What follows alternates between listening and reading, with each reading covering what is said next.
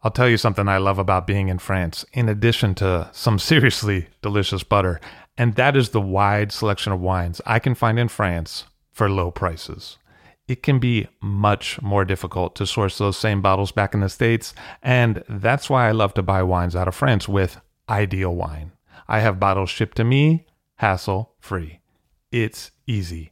Ideal Wine has a new auction every week and is a great source for iconic names like Ouet, Louis Roeder, and Domaine Leflaive, as well as rising stars like Arnaud Lachaud, Gonon, and Tissot.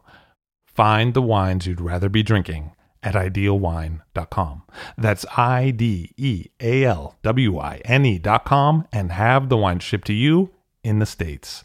Use the promo code FIRST, F-I-R-S-T, for $15 off your first order of $150 or more. Hey, that's $15 you could save, and that is some good butter money. See for yourself at Ideal Wine. I'll drink to that, where we get behind the scenes of the beverage business. I'm Levi Dalton. I'm Erin Scala. And here's our show today.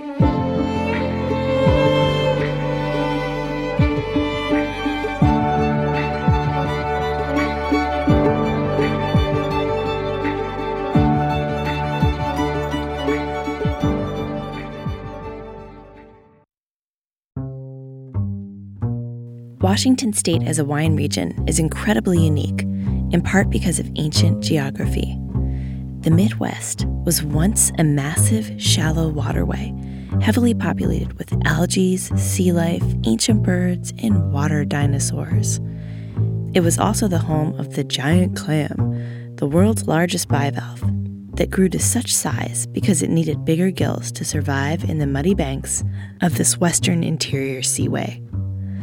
When tectonic plate movement caused changes on the western edges of the seaway, the waterway broke out from the Rocky Mountains and partially drained into the Pacific Ocean through what is modern-day Washington State. In this great ancient flood, seawaters broke off huge chunks of the Rockies and deposited them along their course. They also carried boulders and smaller trace minerals that blanketed Washington State. Predecessors of the horse roamed wild in this region, and when the floods came, the pre-horses ran to a higher ground to survive. Horse Heaven Hills, AVA, is a major hotbed for paleontologists studying fossils of the ancient horse. The unique hodgepodge geology, coupled with the strata of many synclines, yields some of the most interesting soil chemistry in the world. Though long gone, the western interior seaway still leaves its imprints upon our wines.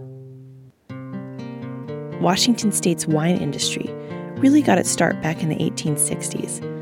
But in a story familiar in many states, things wound down pretty fast with Prohibition. Washington State was pretty gung-ho about Prohibition and was one of the first states to jump on the temperance bandwagon. The budding wine industry ended before it really got started.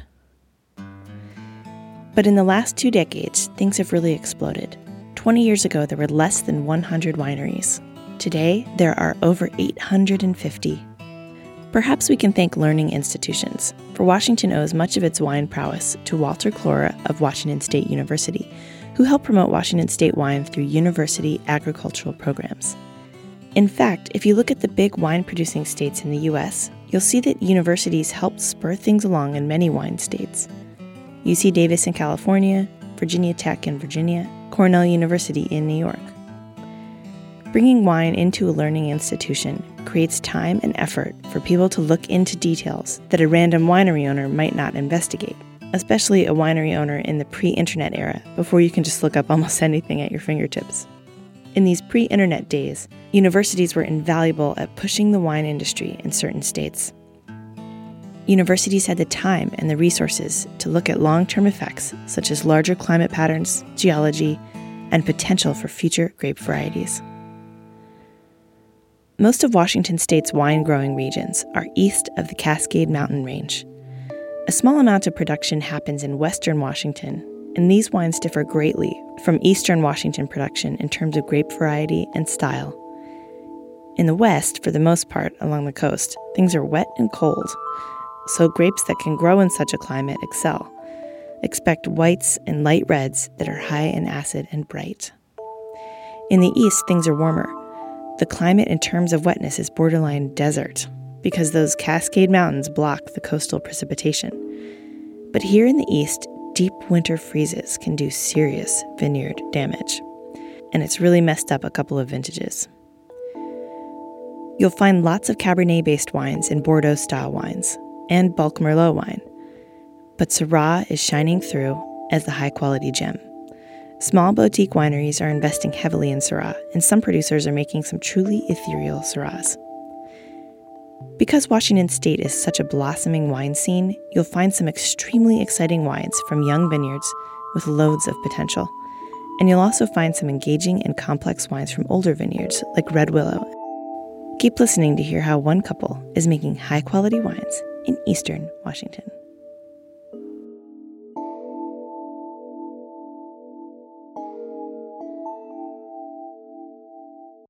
It's not enough to make great wine. You also have to reach the consumer that appreciates that wine. And that's where Offset is an incredible asset. Offset is an independent brand design and commerce technology company that connects with wineries on a human level to help them connect with consumers on a human level. Offset is based in wine country and staffed by creative strategists and technologists who are superb at helping create and evolve wine brands through visual identity and package design, developing the look, feel, and tone of your web content, as well as building beautiful and effective websites powered by their proprietary e-commerce platform, Offset Commerce. That's why leaders like Frog Sleep, Grace Family Vineyards, and Rain Winery already rely on Offset. Reach out to the brilliant team at Offset at offsetpartners.com. That's OFFSET partners with an S.com. Offset is focused on the wine industry and can embrace the nuanced needs of your wine brand.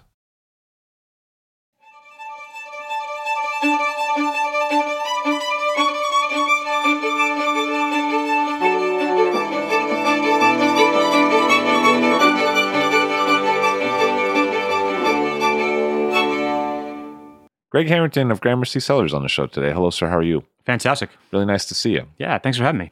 Where did you grow up originally? I grew up kind of the suburban existence on Long Island.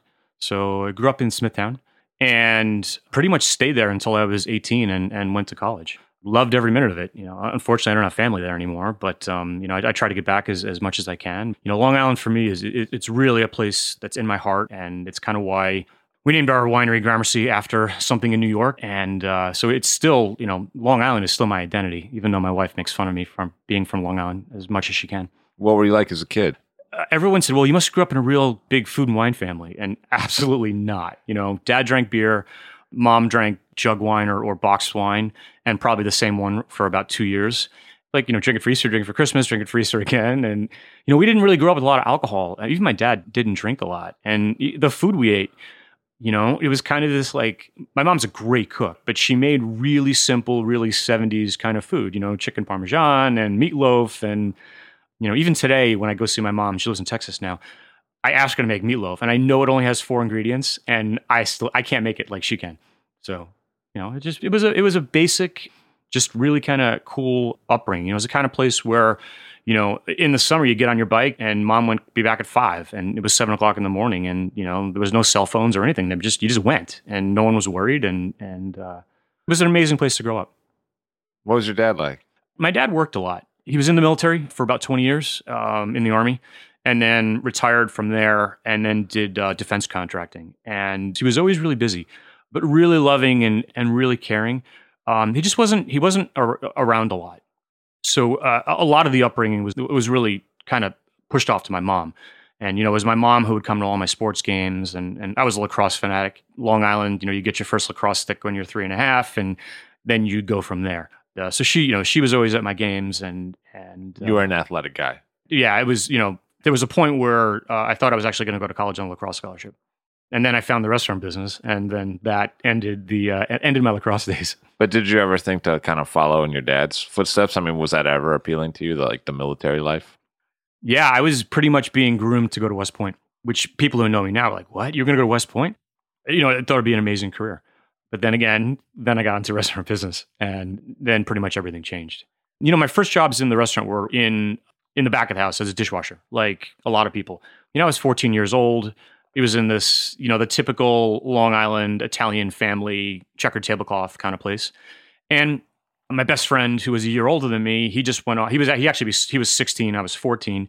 He went and got a job as a dishwasher. And I was like, well, what am I going to do all summer? So he's like, well, just tell him you're 16. So I went, all right.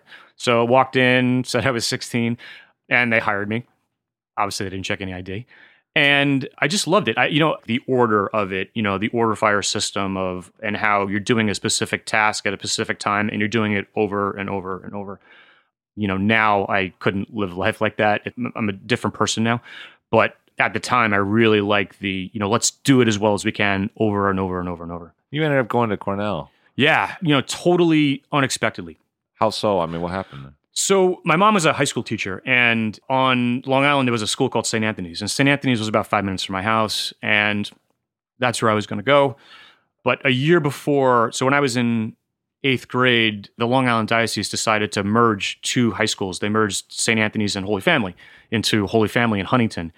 And my mom didn't want me to go through the turmoil of a school merger. So she said, well, I think you should go to Chaminade out in Mineola, which involved me basically taking the train out to high school every day. And it was about an hour every day. I wasn't alone. There were actually about 30 kids that got on the train every single day at various points. I was the only one from my town. But it was great. I had an hour every day to do homework. So when I got home, I had no homework. I did it all on train. But I was working, and the run-up to this long story, I was working in an Italian restaurant, and I didn't feel like going to work that night because I think I had a test the next day or something. And so I had to call my boss. And, at that time, you actually had to go find a quarter and wait for 7 kids to use the payphone. So it took like 20 minutes to actually get to the phone. Called in and said, hey, I'm not coming to work, which was not that big of a deal because I was an extra that night anyway. So I missed the first train coming out of the school. And so I went to sit in this classroom, and I'm sitting in a classroom doing homework. I think it was calculus. I really liked math and science when I was in school. And a lady walked in, and she's like, what are you doing? And I'm like, doing homework. And she's like, well, why don't you go home? And I'm like, oh, because I missed my train.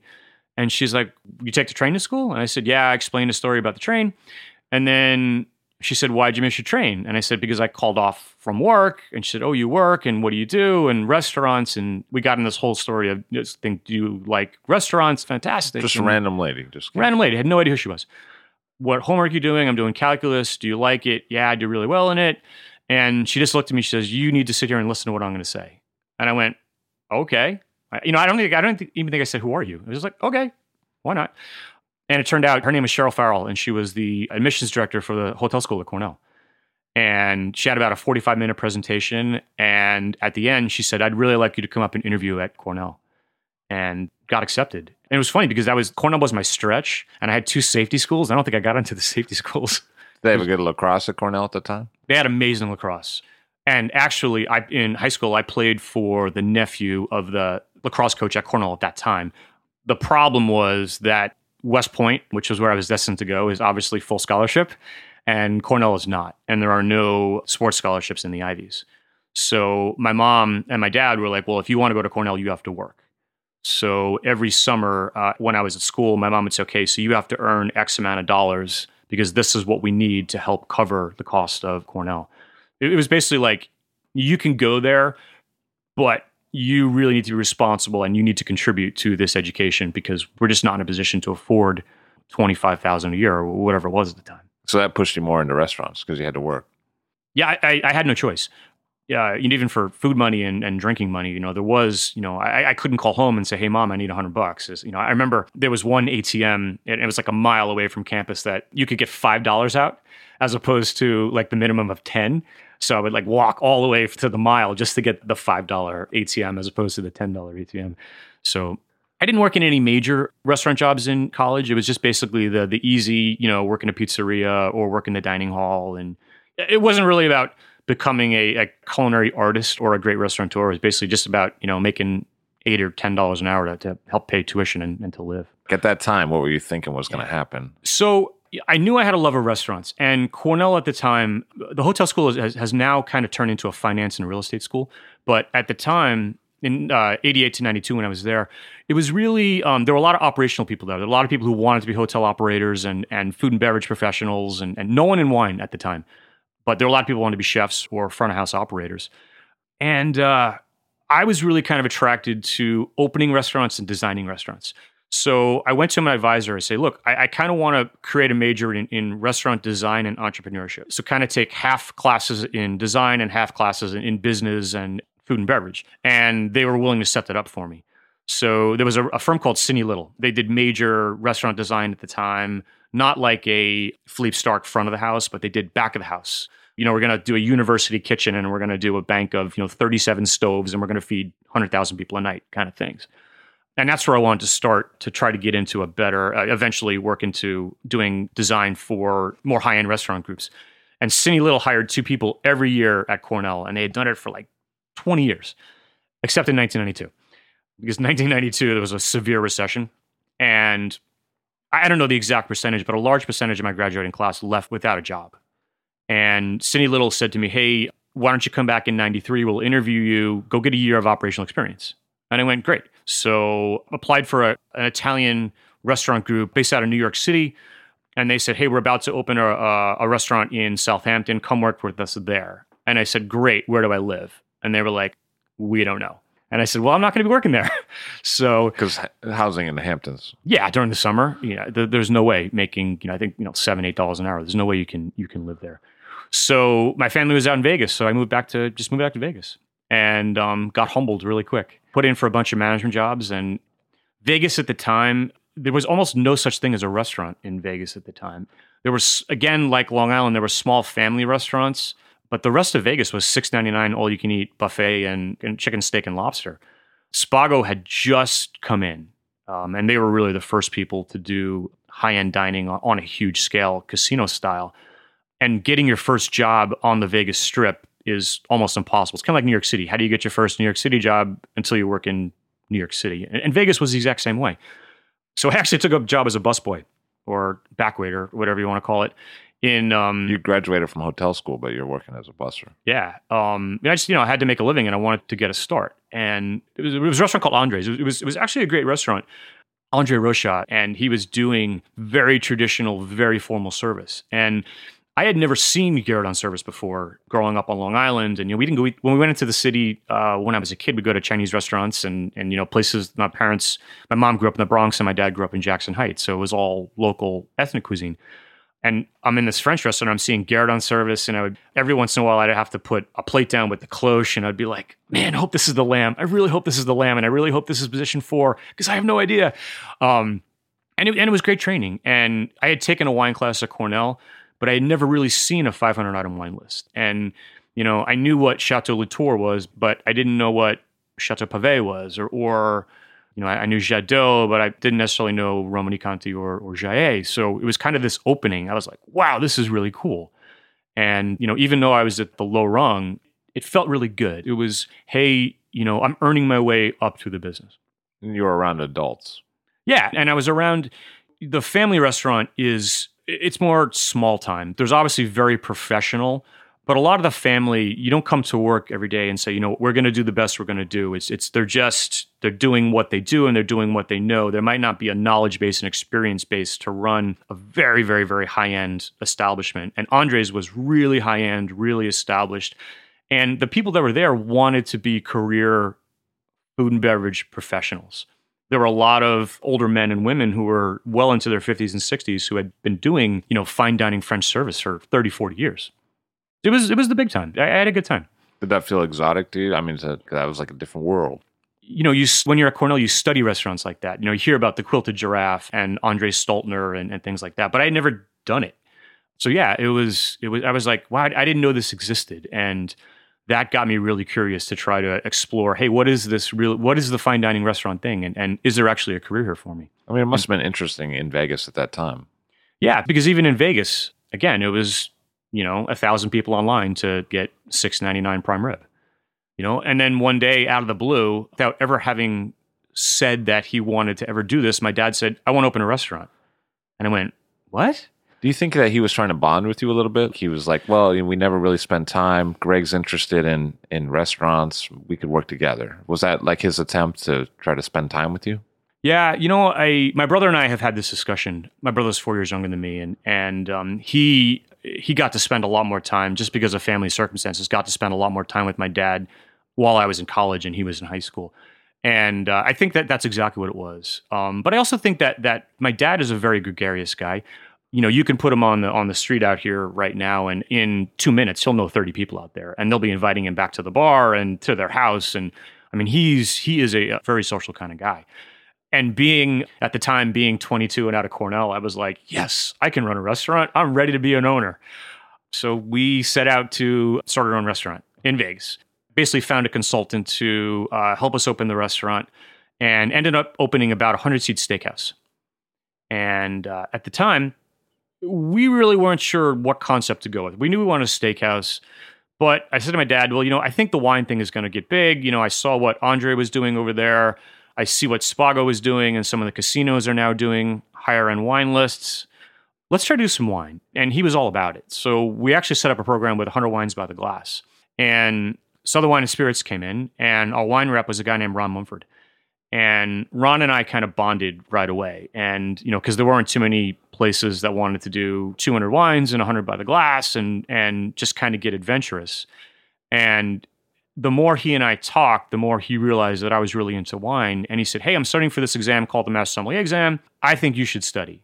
And I said, I have no idea what that is, but it seems like you guys sit around and drink wine at 10 o'clock in the morning and try to guess what it is. And that sounds fun. So let's go.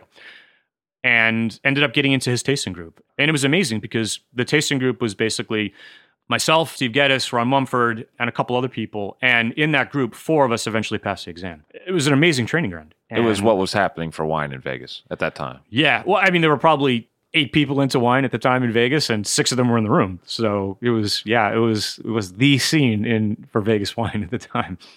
And what was selling it back? I mean, what did a list look like back then? It was pretty basic. Obviously, half your list was California, and then you would be doing classics of France. And we liked Riesling, so we tended to do a pretty 5 selections of Riesling at the time was probably big. This was all pre-Lotus and what they were doing with like 400 selections over there. But it was pretty basic. You'd have a Sancerre, you'd have 7 or 8 Burgundies, 7 or 8 Bordeaux, running half of them by the glass. But you got to think of what wine was in 1993 in Vegas. People knew Chardonnay and Merlot, and that was it. It was Sonoma-Cutrer and Matanzas Creek. Those are your prestige bottles. And every once in a while, someone would know, something like Pichon Baronne or Pichon Lalande. And, that would be your big player for the night. But it was not an advanced wine market at all. Nothing like it is right now. I feel like you kind of got an entree at a young age there that you may not have gotten if there were more people in the scene. Yeah, at the time, you say, what was a sommelier? Sommeliers weren't 22 and right out of school. And sommeliers were 60, 65 and have been working the business for 40 years. So I never really, being a sommelier never even entered my mind. And with my dad's restaurant, we were just kind of too inexperienced, too undercapitalized, in a good spot, but at the wrong time. And we ended up pulling the plug pretty quickly. It was a great time. I wouldn't trade it for the world. But we ended up closing that restaurant, and I kind of said, what am I going to do next? And I said, I want to do this sommelier thing, and I want to do it at a really high level. So I said, well, I either got to go to New York or I got to go to San Francisco. I figured those are my best chances to get a sommelier job. And so I just basically put everything I owned in the world in my car, which was a Jeep Wrangler at the time. And this became a problem because I had a soft top. And having to haul all my stuff into the hotel room every night became a huge issue.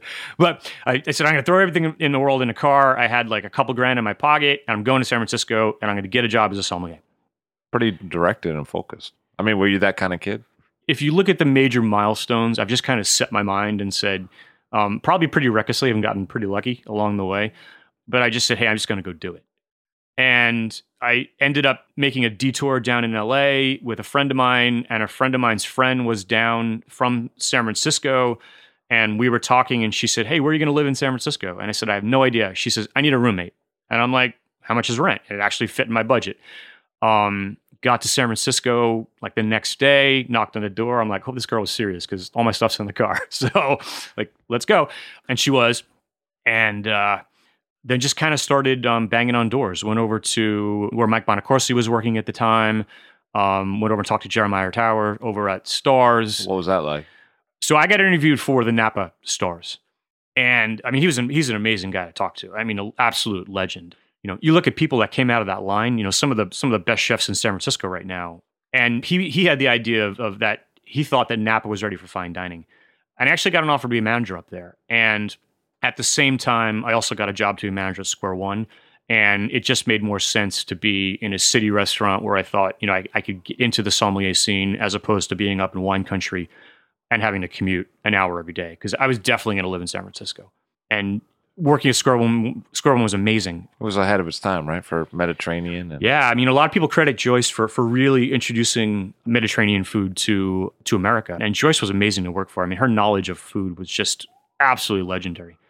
And she wrote several books, right? Yeah, she's got to be pushing, I don't know, 30, 40 now. It's just an amazing amount of volume of work coming out of her mind. And I got to work with her every day. You know, she was at the restaurant every single day. And for me, the added benefit was Peter Granoff, who's a master sommelier, was working there as well.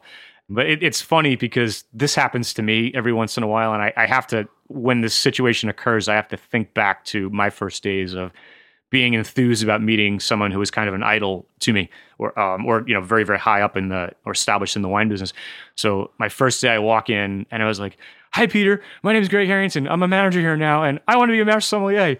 And he kind of looked at me and he was like, "That's great. Stay out of the wine cellar." Oh, yeah? And I was like, "Oh, like, what do you mean? Like I'm here to learn everything that you're willing to teach me." Like, you know, if you know Peter is kind of tongue in cheek and he probably didn't mean it, but being from New York, you know, I was like, well, he just said stay out of the cellar, so I'm going to stay out of the cellar. But then I didn't.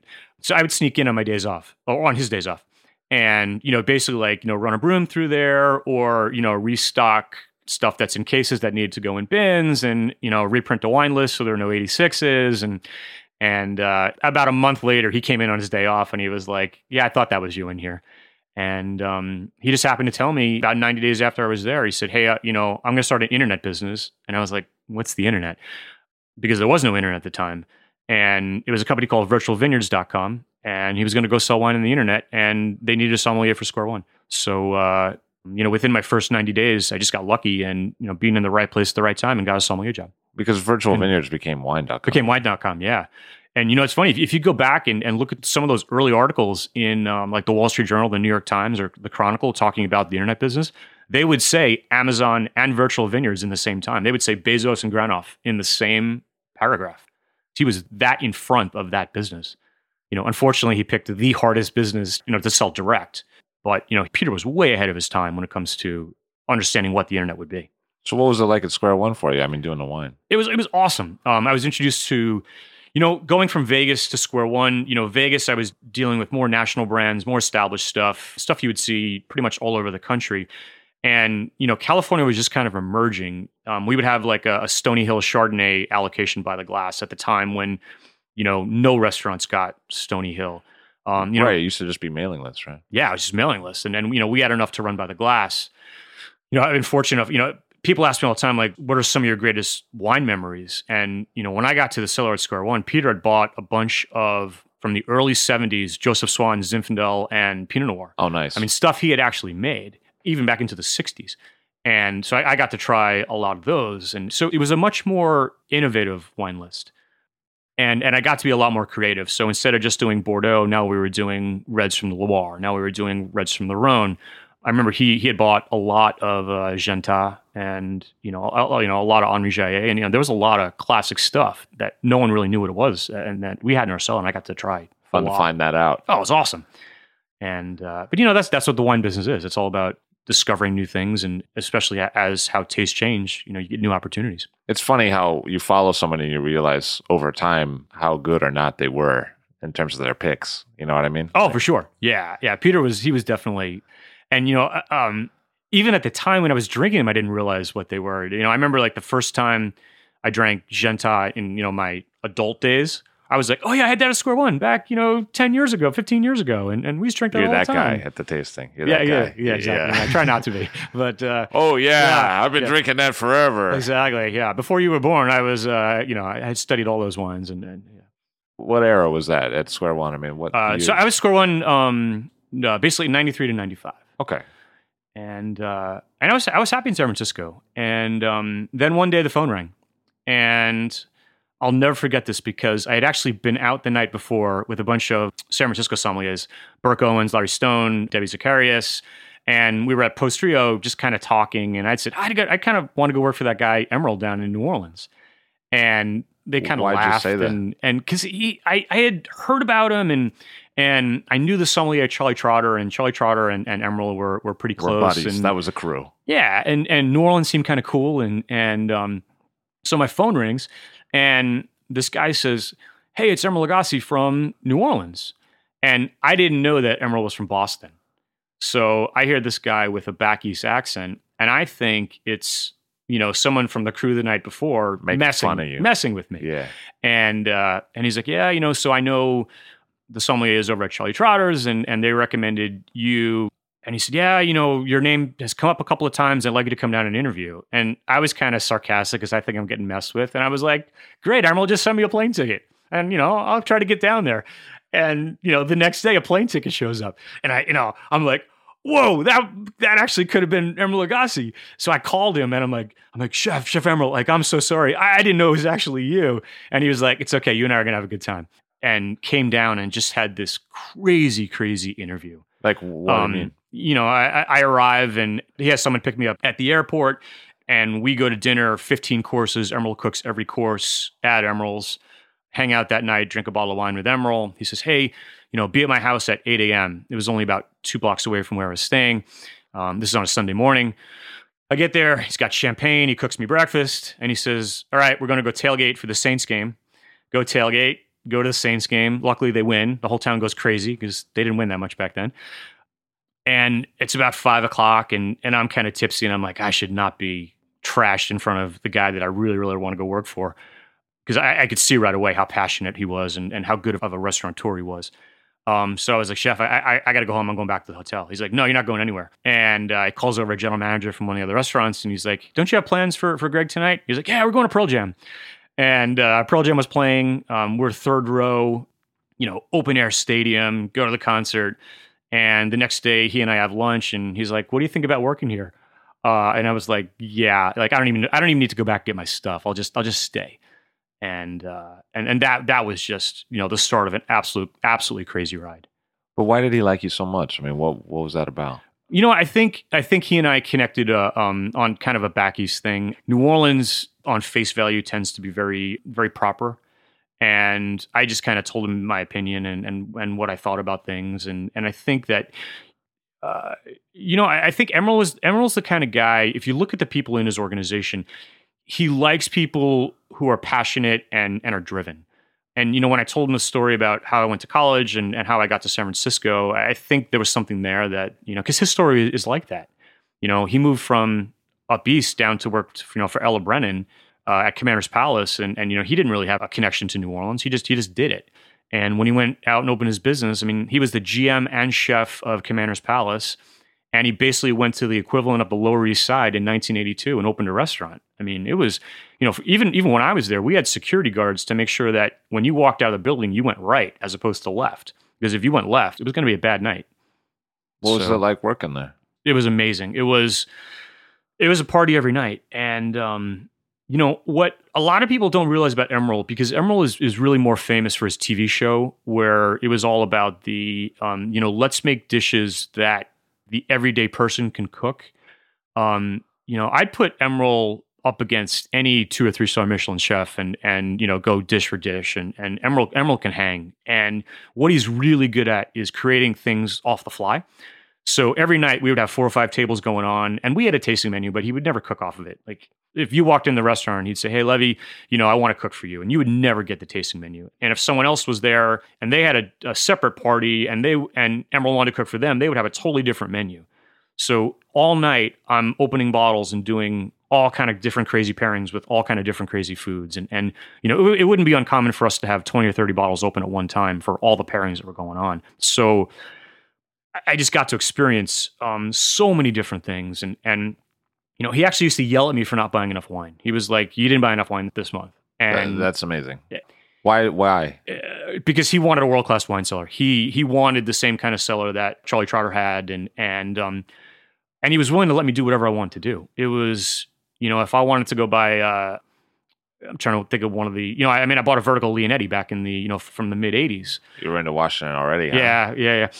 No one at the time was buying Washington wine or hey, Emerald, let's get into, Old Rioja and go get some verticals of that. And so he really let me do everything that I wanted to do and was really supportive of it. It was an amazing place to work. And I had dinner with him every night. Really? Yeah. He had a group of closing managers and GMs that every night we'd sit on the same table, 6 to 8 of us, and just kind of wind down from the night. And I could occasionally skip, but if I made a habit of not going to dinner, he'd be like, "Hey, why aren't you at dinner?" I mean, it was like a personal thing for him. And dinner would be anywhere from, Emerald would start drinking white wine about 9:00. We called it the finger program. He'd run me all over the restaurant. You could only give him an inch and a half of wine. You could never give him like a glass because he'd yell at you. He wanted it cold, or no? He just wanted to run me around the restaurant. It was a fun little game we used to play. So 9:00, first bottle, and whoever's in the cellar at 9, you'd open something like, like Zinhumbrecht or AC Merceau from Rouleau, or whatever white wine you felt like drinking that night. And then dinner, there were 3 levels. So there was our normal wine, which would be, like Lafarge, like 5 to 10-year-old Lafarge Volnay, something like that. And every once in a while, he only called me Master. I don't think he actually knew my name. He'd go, "Master, you going to the cellar tonight?" And that meant we were drinking bigger. So that was somewhere, now we're going to drink like a 78 great producer Burgundy or something, or like an 85 Bordeaux at the time. So something really cool. Had you already passed the test? I passed in 96. So I passed like right in the middle of my tenure at Emerald's. And then every once in a while he'd go, "Hey, do I need to take the keys to the cellar?" Which means we're going big. We're going, into the 20s in Bordeaux. We're drinking Henri Jayer, basically like anything I want to pull at any expense, we're drinking. And, that basically went on for 5 years. It was an incredible wine education. That sounds like also a lot of fun. That sounds like a lot of fun. Yeah, it was great. Tough on the liver. But in terms of developing a wine palate, I can't think of a better place for me to develop my palate. You really liked wine, or? Emerald? Yeah. Emerald loved wine. Yeah. Oh yeah. And he was a fantastic blind taster. I mean, he would, he didn't know the difference between Merceau or Pliny Marchais or Chassagne or anything like that. But, you gave him great white Burgundy. He was like, "This is good quality white Burg. This is great quality white Burg. This is mind-blowing white Burg." His sense for wine quality and taste was fantastic. Well, that's helpful for a chef, right? Yeah, you would think. Yeah. Yeah. But he was also very interested in it. He wanted to learn about it and taste through everything that we were doing. I mean, how many covers were you guys doing on a night? When I got there, the restaurant changed because it went from being more of a business restaurant to more of a tourist location. Sure, with the TV show. It was consistently 300 every night. And, I think there were nights where we did 650, 700. Oh, really? So it was... it was rock and roll. Yeah. I mean, I remember, some nights during Jazz Fest on Friday, there were 220 seats in the restaurant, and there were like 300 people waiting. I learned fine dining, but I learned fine fast dining at that restaurant, which was great for when I went to work for Wolfgang Puck. So you must have seen him basically become like a food world celebrity over that period of time then, because isn't that what that means, that all of a sudden the tourists start showing up? Yeah. When I first got there in our first year, we went out to Vegas and opened the Fish House out at the MGM Grand, and no one really knew who he was at the time. And by the end of my 5 years there, we would beg Emerald not to go in the dining room. He loved going to the dining room and talking to people, but he would shut the restaurant down for an entire hour. And the expediters would never catch up, and no one would eat, no one would leave. And I'd actually never seen anything like it, where the whole room just crashes and everyone stops doing what they're doing, and all they want to do is get a piece of his time. It was incredible. I had never worked in a restaurant like that, and after that, I never worked in another restaurant like that.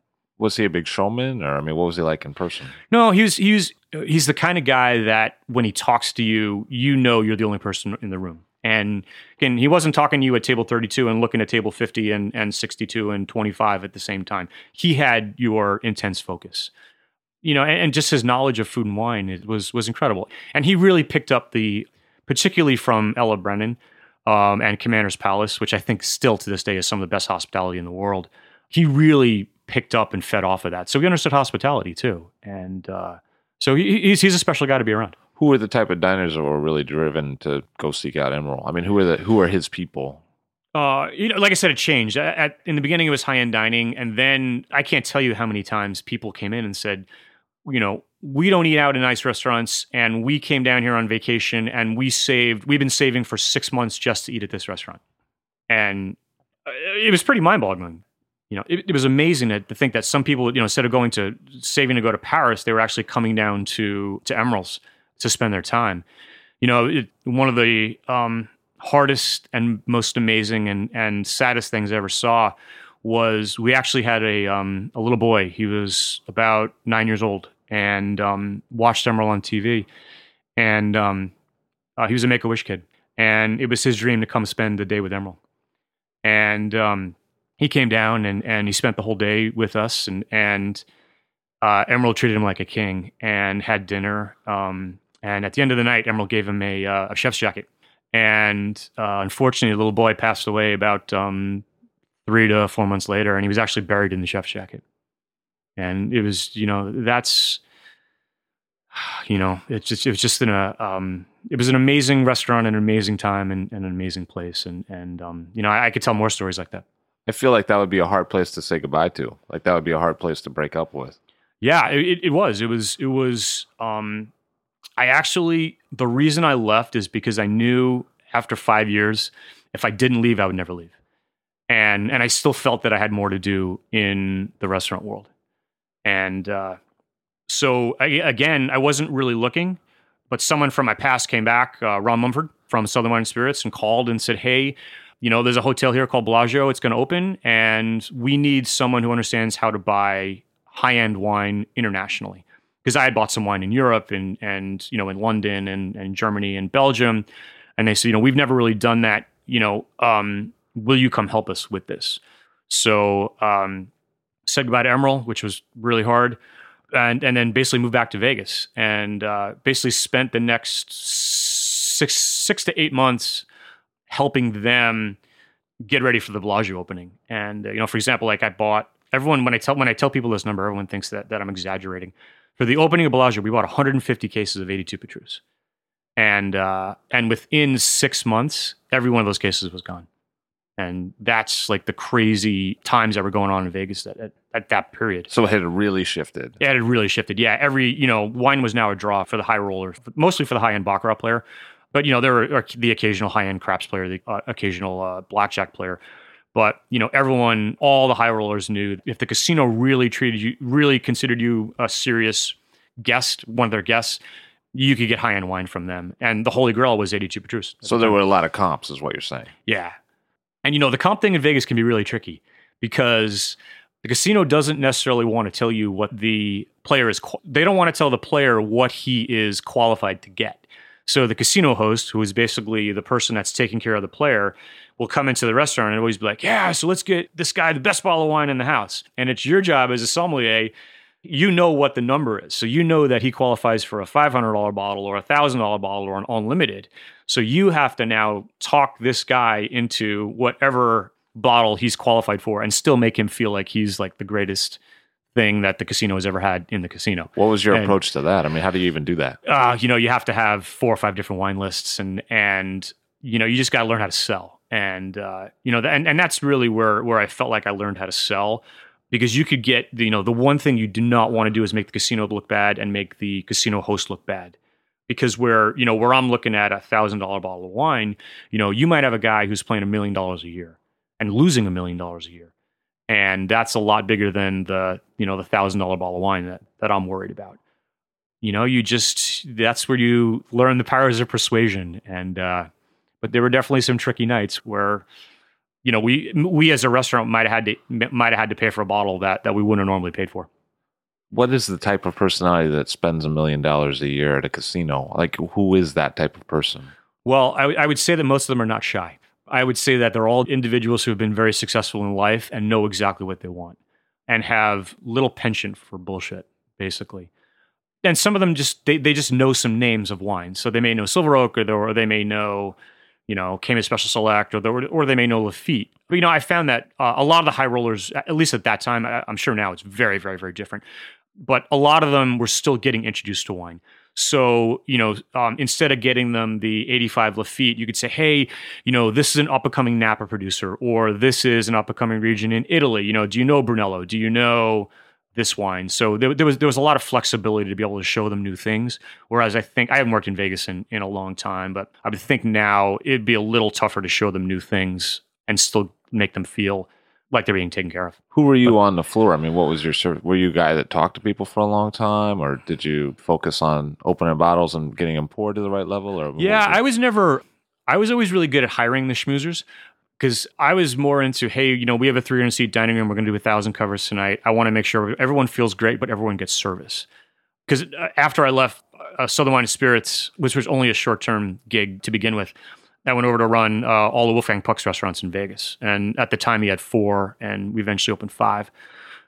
And those were for the most part, very high-end, convention-driven restaurants. And, all the conventioneers, they all want to eat between basically 7 and 9. And so, you're looking at max a 90-minute deuce, an hour, 45-minute 4. If you can get away with it, you couldn't always do that. So, you have to make them feel special, and you have to give them at the time, the Wolfgang Puck experience. But we're doing it at such a high level. And at the time, Vegas was very cyclical. There were months where it wasn't that busy. So you really had to maximize during your busy seasons. But Bellagio, that was Steve Wynn, right? Back in the day? Yeah. So what was it like? I mean, was he around, or did you? So I actually had one encounter with Steve Wynn. So you remember the movie Ocean's 11? Of course. The original or the original? Yeah. So the Ocean's 11, where they go to talk to the casino boss's office, that's actually Steve Wynn's office. The way I know is I was actually there. So at the time, Steve Wynn wasn't the biggest, and I'm saying this all from hearsay and the little conversation that I had. He didn't really feel that Bellagio needed, $5 million worth of wine. And at the time, Southern was pushing to make sure that Bellagio had the adequate inventory to make sure that their guests were taken care of when they needed to be taken care of. So they wouldn't run out of wine over a weekend and so on and so on. So that's funny how close that relationship was, that it was a kind of symbiotic relationship from distribution. Yeah. Well, Larry Ruvo, who's the managing partner of Southern, and Steve Wynn were friends back from, I think, their teenage years. But they were pretty close and I know spent a lot of time together socially. So Larry calls me into his office one day with Jay James, who was the wine director of Bellagio, and he says, we need to go talk Steve Wynn into putting a lot more money into wine, because at the time they had only wanted to put like $500,000 into wine, and he said, I can't do it. You guys need to go do it. And so we had an appointment set up, and I never forget, I'm like 28 years old, and I'm walking into Steve Wynn's office to tell him that he needs to spend $1 million to $2 million on his wine program. And so I go in and I'm sitting there, and he's sitting behind the desk, and it's just this monumental office. And he says, so I understand you gentlemen are here to tell me that I need to put $2 million into wine. And we said, yes, Mr. Wynn, that's what we're here to do. And he says, why do I need that? And Jay and I just laid out just kind of a path of, look, this is what your high rollers are expecting. This you have to look at it as an amenity and a necessity. And, in the world that we live in and how competitive the casino business is, you have to have what your casino player wants when he wants it. And so he thought about it for a minute, and he says, you're right. And then he goes, where are we going to put it? And Jay James said, well, that's the question. So he picks up the phone and he says, get all the designers in here. And within like 5 minutes, there's like 6 designers, and all the plans for the Bellagio were on the table. And within about 15 minutes, there were 6 locations of where to put wine cellars and how to make sure all the restaurants had access to certain cellars. And it was fascinating to watch. That as soon as he made a decision, it was like, go. And we're gonna get it done, and we're gonna get it done right. It was crazy, because it was a landmark thing, right? The wine program at the Bellagio was kind of a big deal. Yeah. There had been restaurants that had done it on a smaller scale, some individual restaurants, and the Rio had a major wine program in kind of the mid to late 90s. But Steve was kind of the first person that said, wine is not going to be an afterthought. It's going to be a focus. But I think it was really Steve Wynn that helped seal the deal for high-end wine in Vegas and say, it's not an amenity, it's now a necessity. When people talk about who really scored in Vegas, usually Wolfgang Puck is the first person they say, in terms of really set it out at the right time and made a lot of money successfully by opening restaurants at a high level there.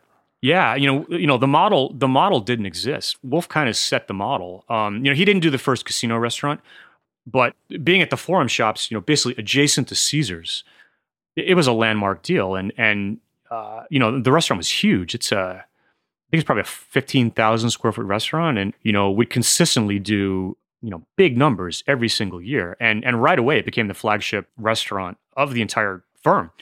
And I think a lot of other restaurateurs looked at it and said, hey, there's something here, and Vegas is ready for restaurants. We still got to do the buffet. But I would even make a case that Wolf changed the buffet, because, you would come and get Wolfgang Puck food, and then the people would go to the buffet and they're like, well, the buffet's not really good. And all of a sudden you got caviar and lobster and Dom Perignon on the buffet. And it was really a case of one great restaurant changes the entire neighborhood. And I think Wolfgang, really did that. And the Regional Spago is still open from 1992. In Vegas? In Vegas, yeah. What was that like? I mean, what was that like for you? Oh, that was an awesome restaurant. I absolutely love the guys that manage that restaurant. Tom Kaplan, who's the managing partner, and David Robbins, who's the executive chef, and now he's kind of like the director of operations for all the Vegas and units far beyond. We were kind of removed. Wolf would come to Vegas a lot, but we were kind of removed from the day-to-day dealings of LA. And again, I was in a fortunate situation where, the wine scene in Vegas was kind of changing, and Bellagio had just opened, and Tom Kaplan kind of gave me free reign to kind of do whatever I wanted to do. And Vegas was still kind of stuck in the really traditional California cab, Bordeaux, classic French region kind of places, kind of lists. And he kind of let me do whatever I want to do. Ken Fredrickson, who's a master sommelier living in Chicago now, he was a sommelier before me, and he started the process. And when he left to go to Jackson Hole and open his own thing, that's when I came in. And Tom let me do everything, whatever I wanted to do. And I opened a lot of restaurants for them, and they kind of made me an integral part of the team from day one. And pretty quickly, I became a partner in the company. What was it like as a business? I mean, it seems like so sharp to open in Vegas at that time. I mean, were they sharp dudes? Or? Yeah, they were. Yeah, Tom Kaplan's brilliant. He really understands restaurant operations. I have no idea what the original Spago deal was. I know it wasn't, Steve Wynn really created the percentage of gross where if the restaurant does 10 million, you get X percent off of gross, and then you only have your metrics. Spago had to be run as a true business, but I'm sure that there were lease concessions that were amazing. But for the first 10 years, the restaurant was so busy, it was just no one could believe how busy that restaurant was. I think both Tom Kaplan and David Robbins were the right guys at the right time for Vegas. If you think about what those restaurants were, no one had really done restaurants of that size on a consistent basis. And, I think what David was really good at was creating really high-end food at super high volume. Like the Wolfgang Puck pizza, $15 on the menu, and you could do one every 3 minutes, and you could do, 1,000 of them in the cafe over the course of a dinner. And the diners loved it, and everyone loved it. And it was something that was innovative at the time and revolutionary for the guests, but could be done very quickly in the restaurant. That restaurant was all about, I think the way Tom Kaplan ran it, it was all about how do we do the highest levels of fine dining and hospitality in a massive volume setting. And, I remember the first night I worked that dining room, I had never seen, I think we had 1,500 covers the first night. I had never seen, and that wasn't even the cafe. There was a separate cafe, which would do another, 1,000 covers. And I had never seen volume like that, on 2 levels. It was a 2-level restaurant too. So they were brilliant guys, and they've created some great partnerships. They have some restaurants with 4 Seasons, and I think they're really good at creating partnerships and making sure that both the restaurant and the partner benefit from the relationship. What was Wolfgang like as a person? What was he like? Wolf's awesome. He's a very serious cook, but he loves to mess around, particularly if he knows that you're good at what you do. There's some legendary stories. They always do the Oscar party, and it'll be like 4:00 in the afternoon. The Oscar party starts at 9 or 9:30, whenever it starts, and 1,200 people, and it'll say, yeah, we're scheduled to do lamb, but I want to do pork, and you just got to go do it. And we opened the Borgata in Atlantic City, I guess maybe 2001, 2002. And we were about 6 hours from opening, and Wolf was looking at one of the wine walls that we had in the restaurant, and he said, I think that would look much better with tequila. And I laughed, and he was like, no, that wall will look much better with tequila. And I knew I couldn't argue. I had to just go get it done, and somehow managed to get it done. And went out and found 120 bottles of tequila and changed out the wall. And that's what he wanted. But he's an amazing guy. One of the first wine events I ever did was down in LA after starting Gramercy, and it was the Los Angeles Food and Wine Experience. And this was a lesson in leadership as an entrepreneur. I said to now my business partner, but my assistant winemaker, his name is Brandon. Awesome guy, one of my best friends in the world. I said, hey, I'm going to do this event. I need 5 of this wine, 5 of this wine, 5 of this wine, 5 of this wine. So I get down there and getting ready for the event. Now this event's going to be 1,500, 2,000 people, and they bring me a box, or they bring me 2 boxes. And I'm like, that's great. Where's the rest of it? And they're like, no, that's it. And I have this like deep sinking feeling for a second. And I go, he sent me 5 bottles and 5 bottles and 5 bottles and 5 bottles. And I needed 5 cases, 5 cases, 5 cases, 5 cases. So like right as that is happening, the event is starting to happen. And Wolfgang Puck's there with a TV camera. And he was like, oh, Greg, I didn't know you were going to be here. And he gets on the mic and he screams in the mic, everyone, this is the best winery in the entire place. You have to come here and taste this wine. And all of a sudden I have like 400 people trying to taste my wine. And I have like and I said to my wife, I'm like, go to Spago right now in LA and go buy everything they have. And then ask them basically where else we can buy wine. And my wife just ran down to Spago and bought everything. I mean, they just basically gave it to us. We sent them a check later. But they we managed to scrape together like, 5 or 6 cases of wine. And, but it was a scary few moments. So, cause if you know Wolf, I'm trying to give people little half-ounce pours and he's going, no, you can't do that. And he's filling entire glasses and you have to try this. You have to try this. And it was great. So one of these things that wasn't funny at the time, but now it's awesome to look back on.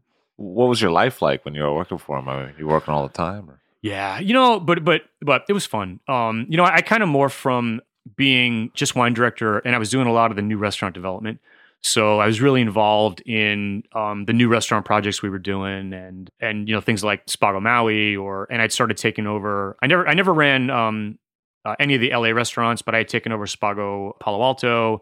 I had every once in a while I had some input into Posterior up in San Francisco, or some input into Spago Chicago, just kind of ancillary.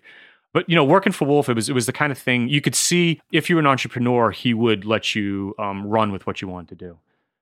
And honestly, had no intention of leaving, and then started dating someone who said that she wanted to move to New York, and she moved to New York, and then I moved 90 days later, and then the relationship lasted about another 6 months, and I was in New York.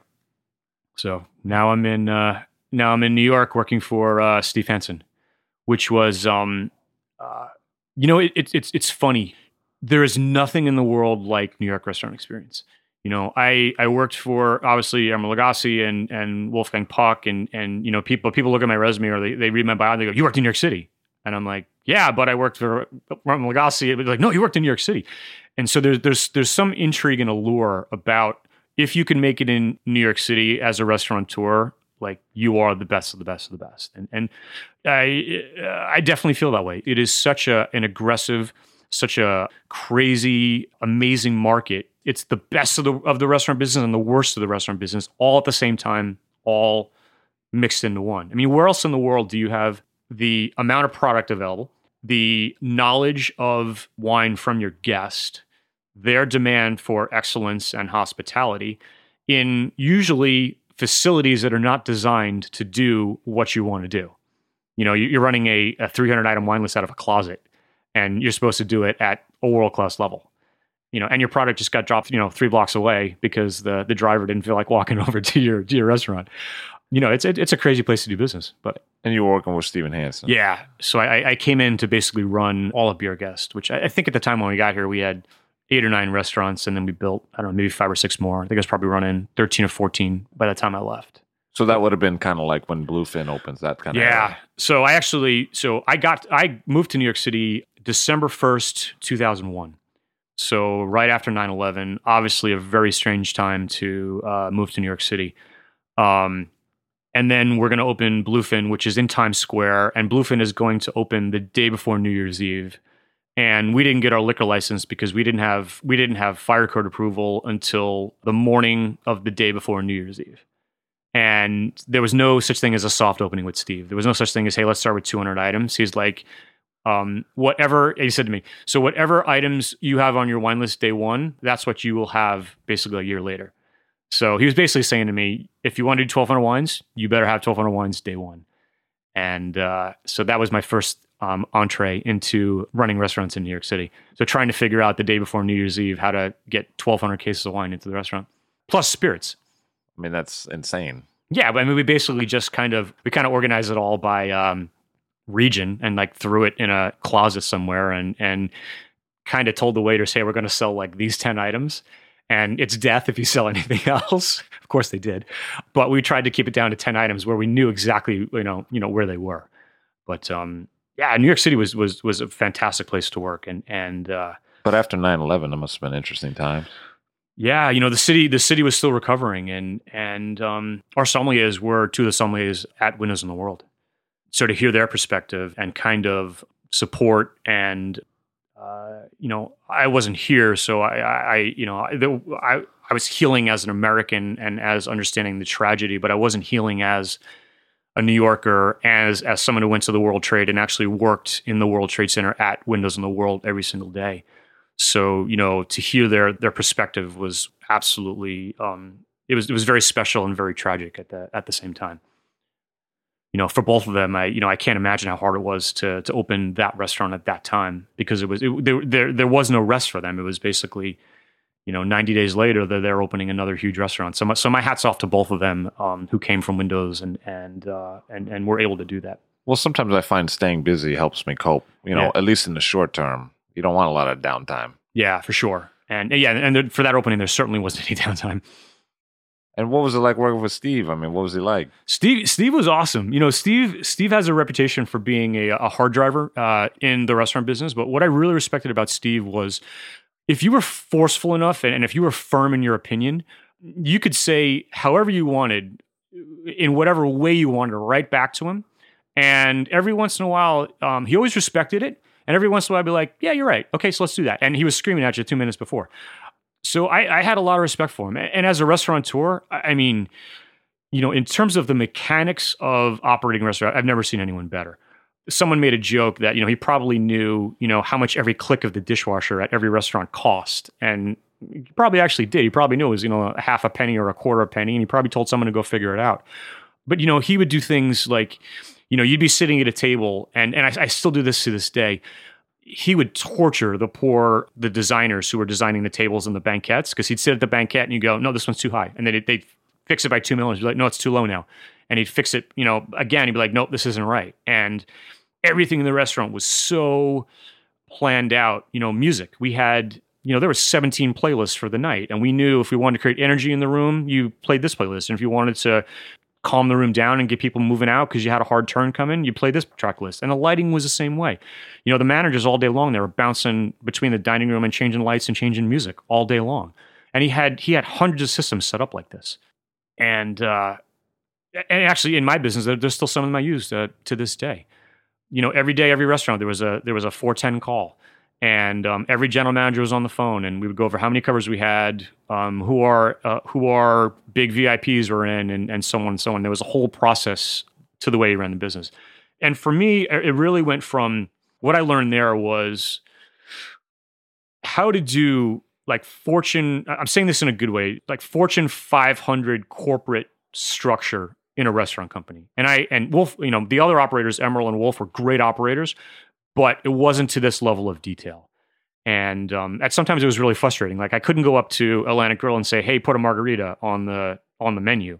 There was a whole process, and it was paperwork, and there was the POS. And, you know, if you wanted to do a new cocktail, it was a 3 to 5 day process, because you had to make sure everyone got trained, and then you had to test them. And so it was, I feel there I really learned how to run a business. And I learned, to me, what was important and what wasn't important. And I kind of picked and chose what I thought was important. And like I said, some of those things I still use today.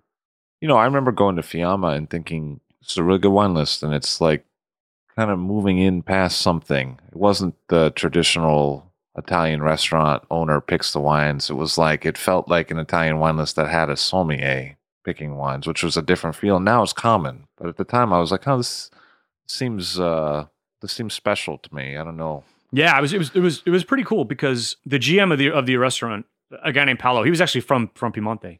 So he was really dialed in not only to Piemontese and everyone in Barolo and Barbaresco, he was also dialed into some major cellars.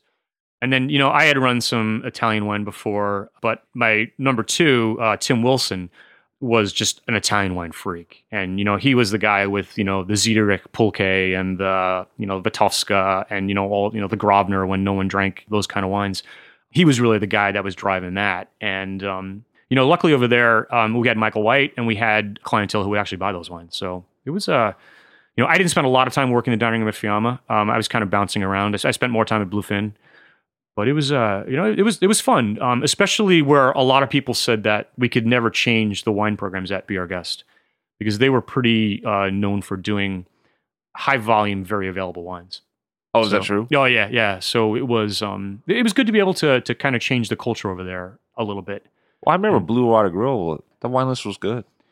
Yeah, the lists were always good, but there were times in the beginning, I would put something like Anjou Blanc on the list, and Steve would see it, or some customer would see it, and be like, "What's this?" And Steve would be like, "Why'd you put that on?" And I would say, "Well, it goes really good. Here, taste it." Whereas before, it would be a lot of Sancerre, a lot of California Chardonnay, great producers. But it was this narrow range, and we were able to kind of expand the range and show people some other things that maybe the group hadn't done before. Seems like you started mentoring people around that time. I mean, it seems like you really started bringing some people through. I mean, how old are you at that time? At that time, I'm about 30, 31. It seems like at that point in your life, you started saying like, "Oh, I want to bring some people along." No, yeah, for sure. Yeah, and and in a group that size, you need people. It's just with just for management turnover. Regardless, you're gonna need to develop people, and that's one of the things that, because it's the restaurant business, because it's New York City, and because not everyone wants to be in the restaurant business in New York City, they have other career aspirations.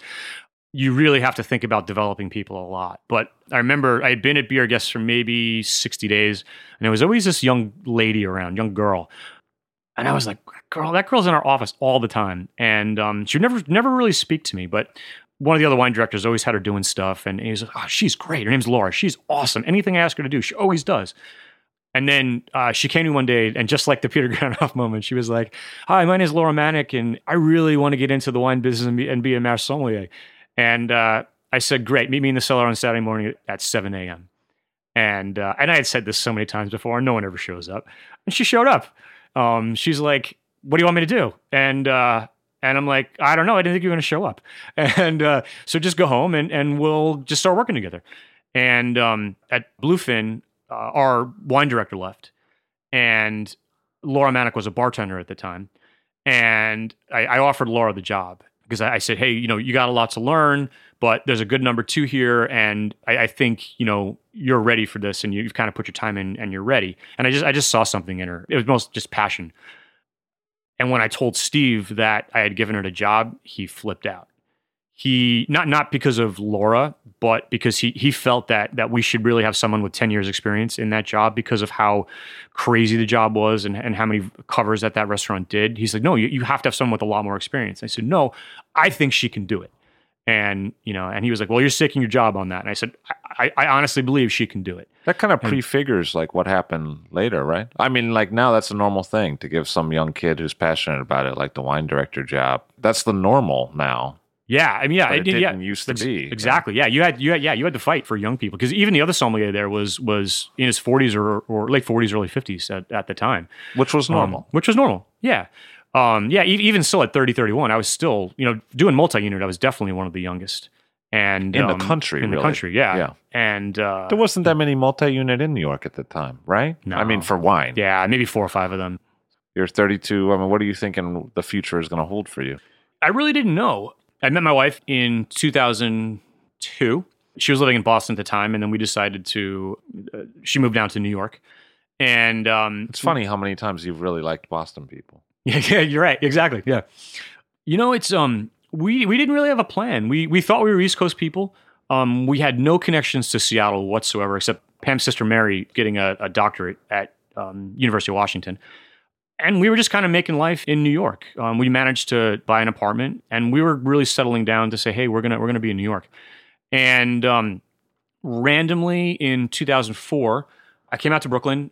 I had been intrigued with Washington wine and wanted to check it out. And someone I knew said, hey, I'm going to this tasting. And it was weird because it was in someone's backyard on a Sunday in Brooklyn.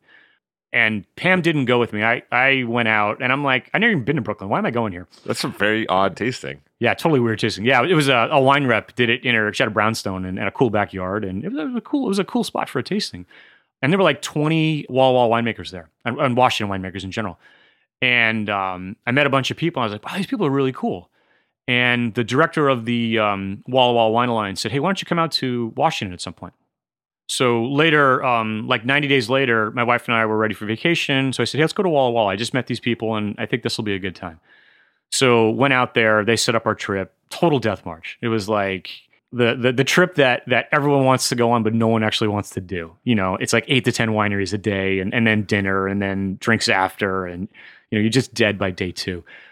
And Pam was definitely not used to that kind of thing. But I started to get a sense of, wow, there's some vineyards here that I really like.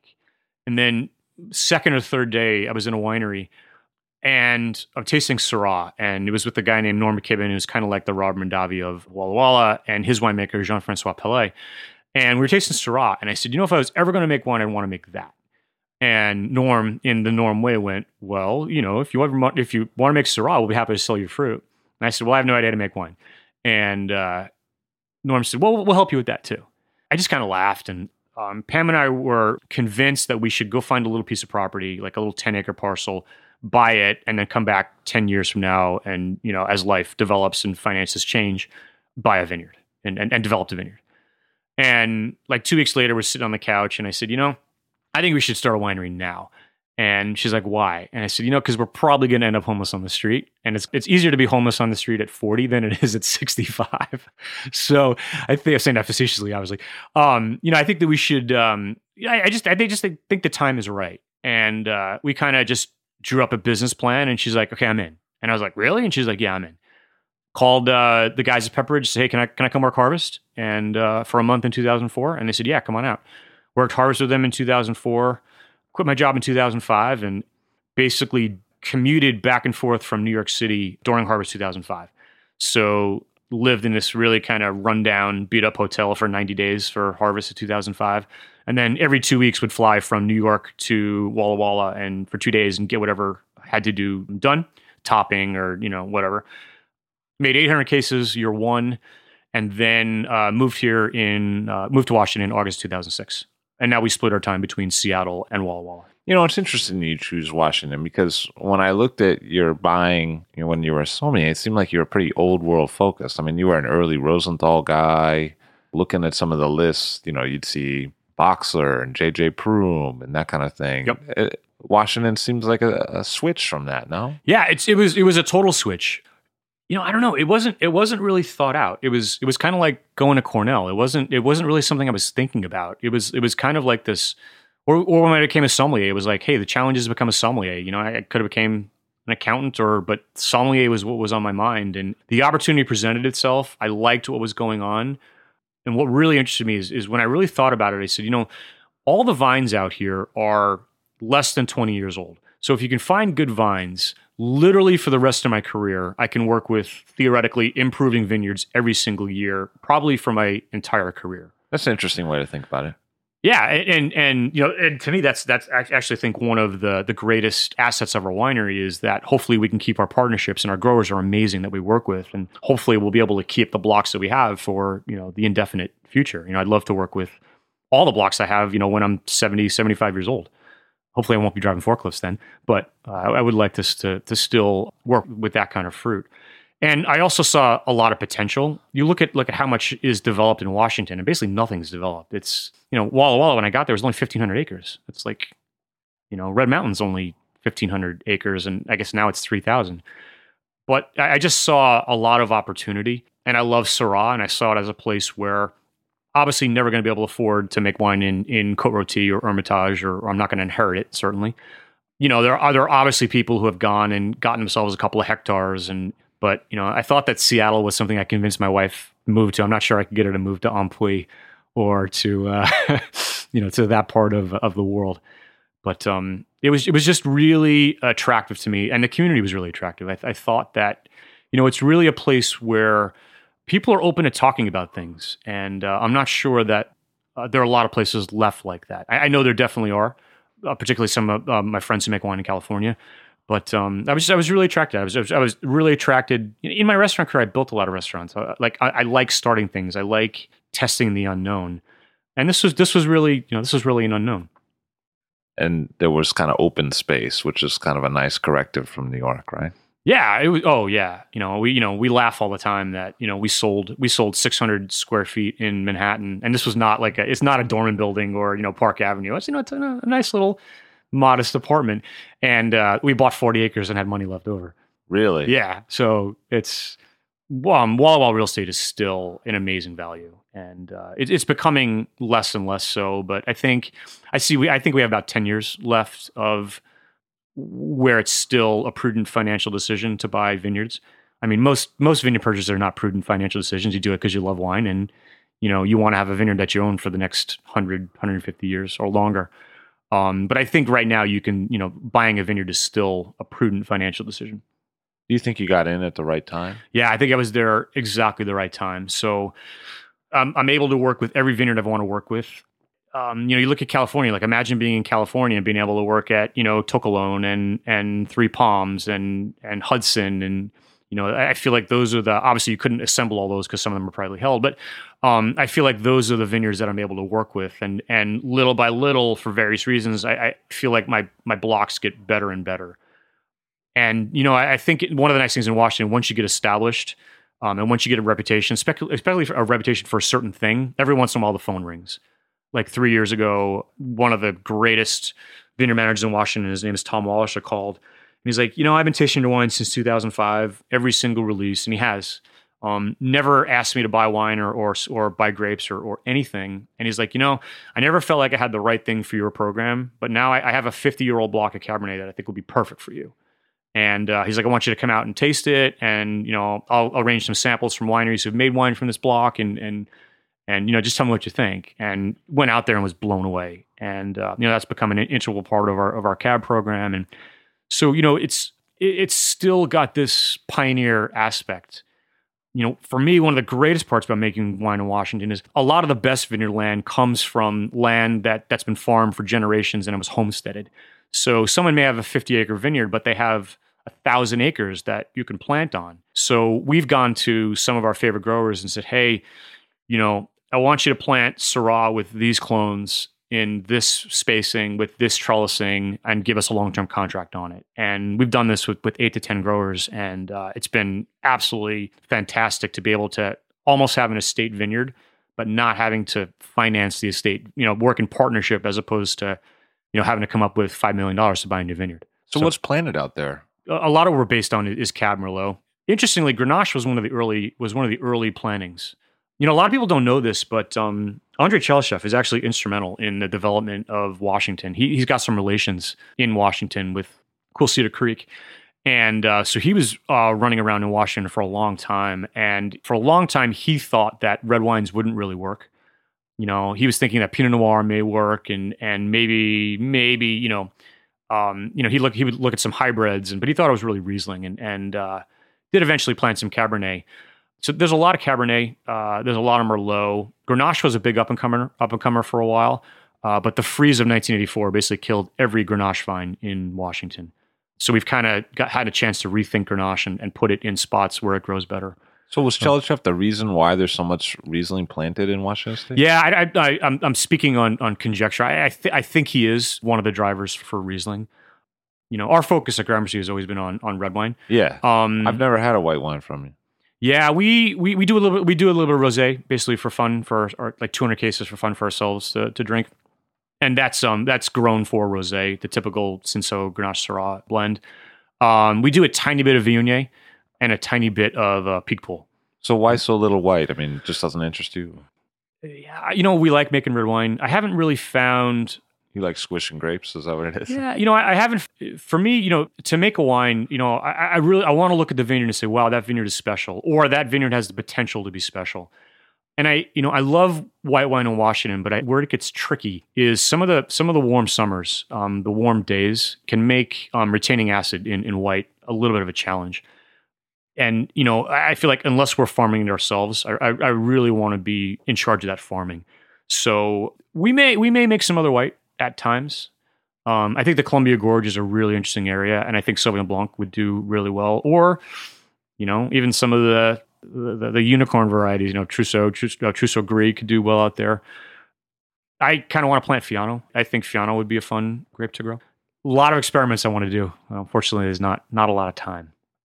It seems like Washington State, you encounter wines that are really ripe, and sometimes you encounter wines that are less ripe. What's the scene look like to you? The most important thing in Washington is you have to have a focus. And our focus has always been on balance. I'm not the kind of guy running around saying, I have to pick everything at 19, I have to pick everything at 20. And so we always try to pick on the less ripe side of the spectrum because I want wines to have lower acid. I want wines to have lower pH. I'm not that concerned that the wine, you want it to have higher acid. So yeah, higher acid, lower pH. I'm not that concerned that the wine is imminently drinkable the day that it's released. I'm really trying to. It bugs me when winemakers say, "Well, I'm trying to make Burgundy, I'm trying to make Rhone." It's impossible to do. It's kind of it's not a statement I like to make. But I like to make wines that are reminiscent of the great wines that I love to drink. And you've also spent a lot of time in those regions. Yeah, and of course, because that's where you learn, and that's where things that may seem totally inane to them that they do every single day because they've been doing it every single day for generations. A grandfather did it, and you might go, "Wait, why do you do that?" And they go, "I don't know, because that's what we always do." And we're like, I never thought of that. And so you every trip I go, I pick up on these little things. The blessing and the curse of Washington is that we have a very, very long growing season, and you can pick Syrah if we don't have a freeze event, you can pick Syrah on September 1, you can pick Syrah on November 1, and you're going to get two very, very different things. And I think that as a growing region, there's some wineries who haven't really said, "Hey, this is what I want my identity to be." I think that's coming. I see some of the younger, assistant sommeliers, kind of like the sous chefs who are starting their first restaurant. I see some of the younger sommeliers. I see the younger assistant winemakers starting their own brands and are doing wineries with more of a point of view. In terms of the harvest season, then is it kind of like your call to pick when you pick it, or how does that work? Yeah, you can pick whenever you want. So all my growers know that we're probably going to be the first off for almost every variety we work with. We're always the first to pick Syrah in all of our vineyards, and Cabernet for the most part we're the first to harvest. Every once in a while that changes for various reasons, but it's not like you're trying to beat the rain or something. No, the only issues we ever have is frost. So, and it's interesting that this tends to happen on a clear night with a full moon. Basically, get a really cold night, we get an inversion, and we have wind machines in our vineyards that'll protect us to about 28 degrees. But below 27, it's really kind of crazy to watch. So you go out the vineyard in the morning, it's 27, you're like, you look at the vine, you're like, yeah, we went through. And then you come back at 3 o'clock, and every single leaf has in one day has turned brown and is crinkling. And what happens is, the vine basically starts shutting down, and it takes all the water out of the grape. Among other things, it destroys acidity, and the rachis is you can't get all the jacks out. Like if you want to make Cabernet and have clean, no stems, you can't get them all out. So you really want your grapes off before a freeze event. We haven't had one in the past 3 years, but it's something we're always thinking about. And when you're running your winery, it's something you have to think about because if it happens early in the season, you might have 9 or 10 vineyards that you haven't harvested yet. So now you got to think about, hey, how am I going to get this all in and what's going to happen? But, the vintage like 2011 where there was no freeze, there are people picking until November 15th. We picked our last cab on November 15th. And even at November 15th, because we didn't start picking till October 3rd, that vintage, we picked Cabernet somewhere around 23.5. So in a normal year, November 15th, Cabernet would be more like 30 by then. Easy. So what are the different subregions that you work with, and how are they different? For me, there's the old cliche that Syrah likes a view, and I totally believe in that. 99% of all our Syrah vineyards are higher altitude, so above 1,300 feet, and relatively steep. I have a couple of vineyards that are high altitude but flatter, but the best vineyards that we work with seem to be the higher altitude steeper vineyards. For Walla Walla, I really like the Blue Mountain area. So when you come into Walla Walla, there's a horseshoe shaped range of mountains called the Blue Mountains. I think they go over 10,000 feet at the height, but we've planted to about 1,700 feet there. I love that area. That's where our Lake Colleen vineyard is, which is owned by or managed by Norm McKibben from Pepperbridge. Amazing vineyard, mid slope. Really love what goes on there. There's an area in Walla Walla called the Rocks. I like the Rocks for certain things, and I'm less enthusiastic about the Rocks for other things. I love the aromatic of the Rocks. It's a dead ringer for Côte Rôtie Corna. Really meaty. So for me, sometimes I love the aromatics of the rocks, but I'm not always so enthusiastic about the structure of the rocks. It tends to be sometimes missing acidity. Sometimes the pH can be too high, and I don't always have the blending components to be able to blend into and make a wine that I'm totally proud of. Probably because I only have 1 or 2 vineyards there. I don't have a large selection of vineyards that I'm working with. So I tend to say that Syrah, the rock Syrah for me is more salt and pepper and kind of finds its way into various blends. Our premier area that I just love for Syrah is up in Yakima, about 2.5 hours from the winery, pretty much it is where Syrah started in Washington State. 1983, a guy named David Lake convinced the Sauer family to plant Syrah. And originally, Mike Sauer didn't think that Syrah would do well there. But David Lake was pretty obsessed that Syrah would do really well. And to me, it's become, if not the best Syrah area in Washington, definitely top 2 or 3. I just love working up there. The blocks we have, I never thought that we would ever, there's a famous block called Chapel Block, steep slope, about 1,700 feet, was pretty much controlled by Columbia Winery, which was David Lake. And when David Lake passed on, unfortunately, in 2008, the winery that acquired the winery said they didn't want the contracts for Red Willow Syrah anymore. And Mike Sauer was kind of like, really? But said, okay, we'll see if anyone else wants it. And called me and said, hey, are you interested in taking a little bit, a couple acres here? And I was like, absolutely. So it's just amazing Syrah to work with. We always ferment 100% stems. I'm a stem fanatic with Syrah. I think that stems really give you structure and elegance and kind of that thing that can be missing if you make wine that don't have the stems. From everything we do is pretty much 30 to 100%, and we're quickly moving from 50 to 100%. Really? Yeah. 100% stems? Yeah. So our Lagniappe, which is made from Red Willow, is always 100%. John Lewis, which is our reserve Syrah from Lake Colleen, is always 100%. The greatest thing that I've realized about Syrah, which is kind of this wives' tale. Like people say, well, you can't ferment Syrah on green stems. I was sitting with Tegan from Turley and Sandlands, obviously, maybe 4 or 5 years ago. He was tasting my Syrah, and he said, "What stem percentage you put in here?" And I said, "This was about 40%, but I didn't go any higher because they were totally green." But I said, but I tasted them and they tasted good. And he was like, "That's it. That's exactly the trick." He says, "You have to taste them. I don't care if they're green. Doesn't matter if they're brown. It's nothing to do with lignification. The stems are either bitter or they're sweet. And the more sweet they are, the more stems you can use." And, for the past 5-6 years, every time I go to the Rhone or every time I talk to Syrah producers, they say, "Do you use green stems or lignified stems?" And everyone who tells me they taste them says they ferment on green stems all the time. And we find the exact same thing. Huh. In the rocks, the stems are almost always fully lignified. And we will never go above 50% in the rocks because rocks goes, Syrah can be this really cool herbal, almost green pepper thing, like what you would find in Gamay. I think Gamay is like the perfect example of the flavor I'm trying to describe. And if you use too many, it goes to like this really bad canned green bean thing, like asparagus, bad asparagus kind of thing.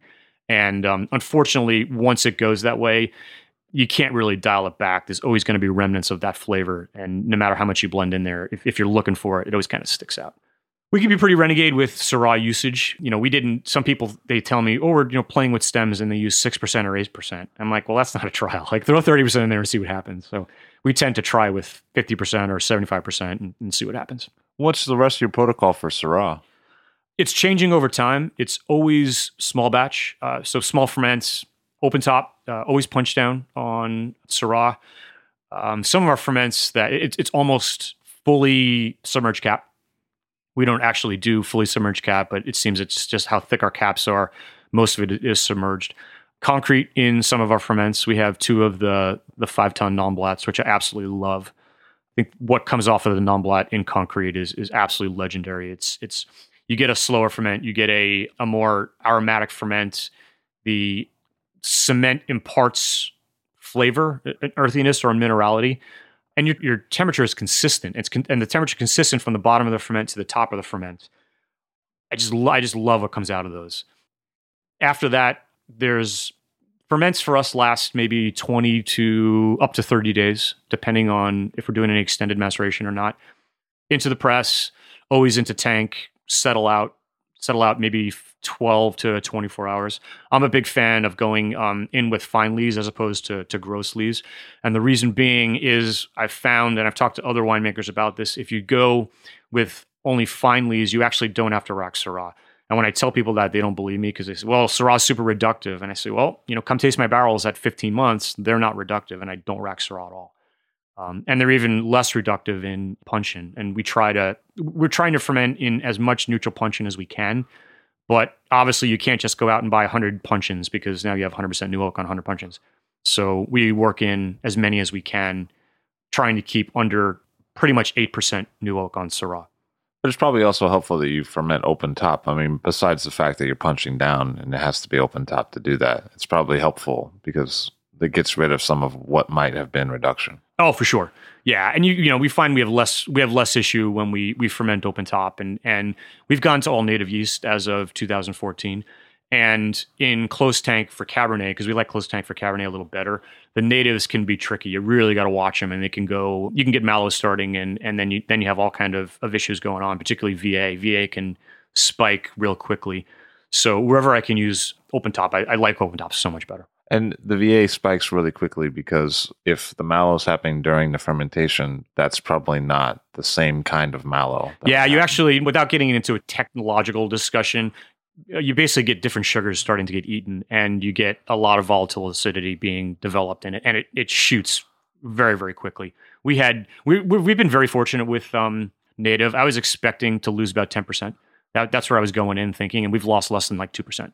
But we had one tank where a cab tank where mallow started this year, and it's impressive how fast the VA will go up. It'll go up overnight. Because sometimes when you taste certain native yeast wines from France, and there is a lot of VA, I'm starting to think that has to do less with sulfur. I mean, yes, the fact that sulfur wasn't used so that the native yeast could get in there, but more with the fact that mallow may have happened during ferment.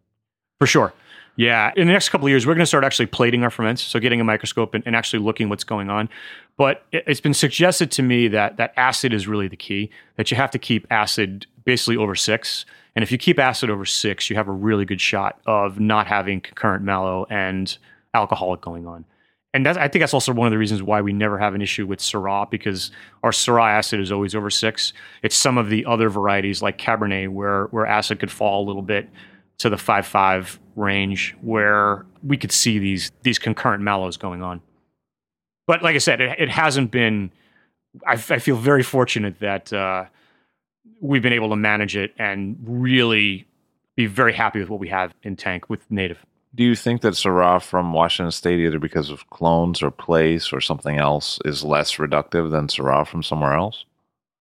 I've never really thought about it.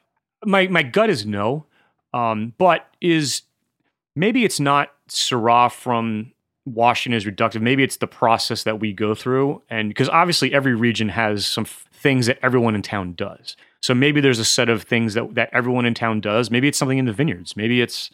I mean, we don't use a lot of SO2. We're very low on SO2. I've heard SO2 can really cause a lot of reduction problems in Syrah. It could be something that we're all doing, or it could just be our Syrah, or it could just be that maybe it was something that was done 50 years ago in France, particularly nitrogen deficiencies, that said, well, Syrah in France is very reductive, so therefore all Syrah is very reductive, so the legend actually grew out of France. I don't know. Do you mean SO2 treatments in the vineyard, or do you mean SO2 both. in the winery? Yeah. Both, yeah. So the grapes are coming in with less treatments. Oh, for sure. Yeah, we're pushing to. I'm putting a mandate on my growers in the next 3 years to be all organic. I think that's our next step in Washington. We haven't really come from that mindset, but I think that our viticulture is at a point now where the growers are ready to say, okay, conventional farming's done. Now, if we're going to be a world-class region, we really need to move to the next step and do whatever version of organic you want to do. But, whether it's organic or whether it's biodynamic or so on and so on. But I really think that's our next step in Washington. And that's what I'm looking for. We're already organic in our vineyards. And I would like everyone I work with to make that step as well. Because occasionally when I've seen pictures of famous vineyards, it looks like there's some herbicides used. Yeah, it's still, managing weeds in Washington has been an issue. Cover crops grow, but they only grow for part of the season. So sometimes there's a lot of sand and a lot of open space in the vineyard. So getting cover crops to grow can be a challenge. And knowledge can be a challenge too. But I think that I know we're at the point where we're ready to go do as much organic viticulture as we can. It's proven that you can do it in Washington. What's the difference between how you make Syrah and how you make Cab? Because that's the other big percentage of your winemaking, right? Yeah. If I could do it over, I would actually create 2 wineries. I would have a team for Syrah and a team for Cabernet. It's like running a Japanese restaurant one day and then turning around the next day and running an Italian restaurant. Cabernet is, you're looking for something different in the vineyard. A lot of winemakers say, well, I pick the grapes when they taste ready. Well, if you pick Syrah, in my opinion, when it tastes ready, you're way too late. I've gone from my first vintage or two tasting Syrah when it tasted good and then realizing that's way too late and then saying, well, I'm going to pick when the seeds are brown. I realize that's way too late. And now I'm on this, when it tastes like really bad Chinese sweet and sour sauce, that's when we pick. It's got this like acid twinge with a little bit of sweetness. That's when we go. And I've been really happy with those results. Cabernet is totally different. Cabernet berries, I'm tasting the skins. I'm not really tasting the actual berry. I want to know what the tannin is, and I particularly want to know what the pyrazine is. I'm one of these crazy, freaky winemakers that actually likes pyrazine. I'm not scared of it. I purposely leave a little bit in my Cabernet. Is that unusual in Washington? Oh, it's like I think it's unusual everywhere now. I mean, it's like the evil word. Someone says your wine's green. It's like, well, go taste 59 Mouton. I mean, hey, that wine was green. It was ripe, but pyrazine was rampant. That's why you didn't drink Bordeaux for 10 years, because it was green and tannic, and it took 10 years for that to resolve. And so in the vineyard, it's different. For Syrah, really likes gentle treatment. Cabernet, you need to beat it up a little bit. It wants to be pumped over. It wants more air. It's just a different mindset. And like I said, I would separate them if I could. The press is different. The sorting table is different. It's just different grapes. And what's the drinking curve? Are they different drinking curves? Or? Yeah, I find for me, Syrah in Washington is really 5 years after vintage is where it starts to open. Right now in Washington, I really like the 6s and I really like the 8s. Particularly my 6s, I'm really happy with. Second vintage out. It was good. It was the first time we threw stems in. We did about 30%. The wine seems complete to me. Cabernet seems to come out of the bottle awake earlier. So maybe I've drank some of our wines within 2 years and I've been happy. There used to be this thinking that Washington Cabernet was very tannic. I actually find the exact opposite. I'm actually looking for ways to put more tannin in our Cabernet all the time, even to the point of picking some things earlier, doing some extended maceration, and maybe pulling it off when the tannins aren't fully resolved to try to actually drive some more tannin into the wine, because I feel sometimes the wines can be a little soft. I mean, that's what I think is the problem with Washington State, is that the wines taste soft. Yeah. As a overgeneralization. I would agree. Yes. We are actively working on resolving that. And that's something that Brandon, my co-winemaker, and we think about that all the time. How do we get ripe grapes with higher acid and more tannin? Because it's a different soft than Napa. I guess maybe with Washington State it's more like mealy. It's a different kind of soft. Yeah, I would. I'm not sure I understand mealy, but it's definitely different than our Napa Valley floor fruit with lacking a little tannin or lacking a lot of tannin is definitely different than Red Mountain fruit, which is lacking tannin. They're different perceptions for sure. I think some of it may be pH driven, because if you're picking late in Washington, your pHs are going to be a little high. So you have to be. We're very cognizant of where our pHs are and where they're going, and sometimes we pick knowing that the wine is not fully ripe, particularly Cabernet. I'm talking Cabernet for the most part. Pick that knowing that it's not fully ripe, but it's going to add to the blend. It's going to add structure and tannin to the blend. So did that drinking window for Syrah that you gave, did that sort of imply as well that sometimes the wine's going to shut down? Or? Yeah. So I find with Syrah, particularly ours, there may be, when we first released, there may be about a 6-month drinking window where I'm pretty happy with them. They're pretty fruit driven and pretty driven. Then they tend to shut down for 3 years, maybe 3 to 4 years. 5 years, that's really where they start to shine. The oldest Syrah I've ever had in Washington I had 88 from Red Willow. Totally different than what I find making Red Willow from 2010 to 2015. The wines seem to kind of develop an angularity. So acid goes up, tannin goes up. When that fruit drops out, it becomes a totally different thing. Much more old world style than what you would expect from New World wine. So you gotta be pretty happy about that now that you've been doing it for 10 years and you can look back and see some of that. Yeah, it's been. I'm really happy with what we did in the early, 2005, 2006. Basically, knowing nothing about winemaking, having a head full of knowledge about the wine in the world, but not knowing a single thing about making it. So, what are other vintages that you've been happy with over the run? 7 is a vintage that I think is going to be legendary as we go down the line. The 7s right now are very close, so I haven't been able to actually evaluate it. Within probably 3 or 4 years, they're just they're a little monolithic now. Hopefully. I expect them to change. They taste like the 5s. The 2005 was a great vintage in Washington. They kind of taste. They remind me of the 5s, but they're taking longer to open up than the 5s did. I think when we look back 20 years from now, we'll say that 2010 is the best vintage we ever did. 2010 for me was absolutely perfect. It's generally hated in Washington.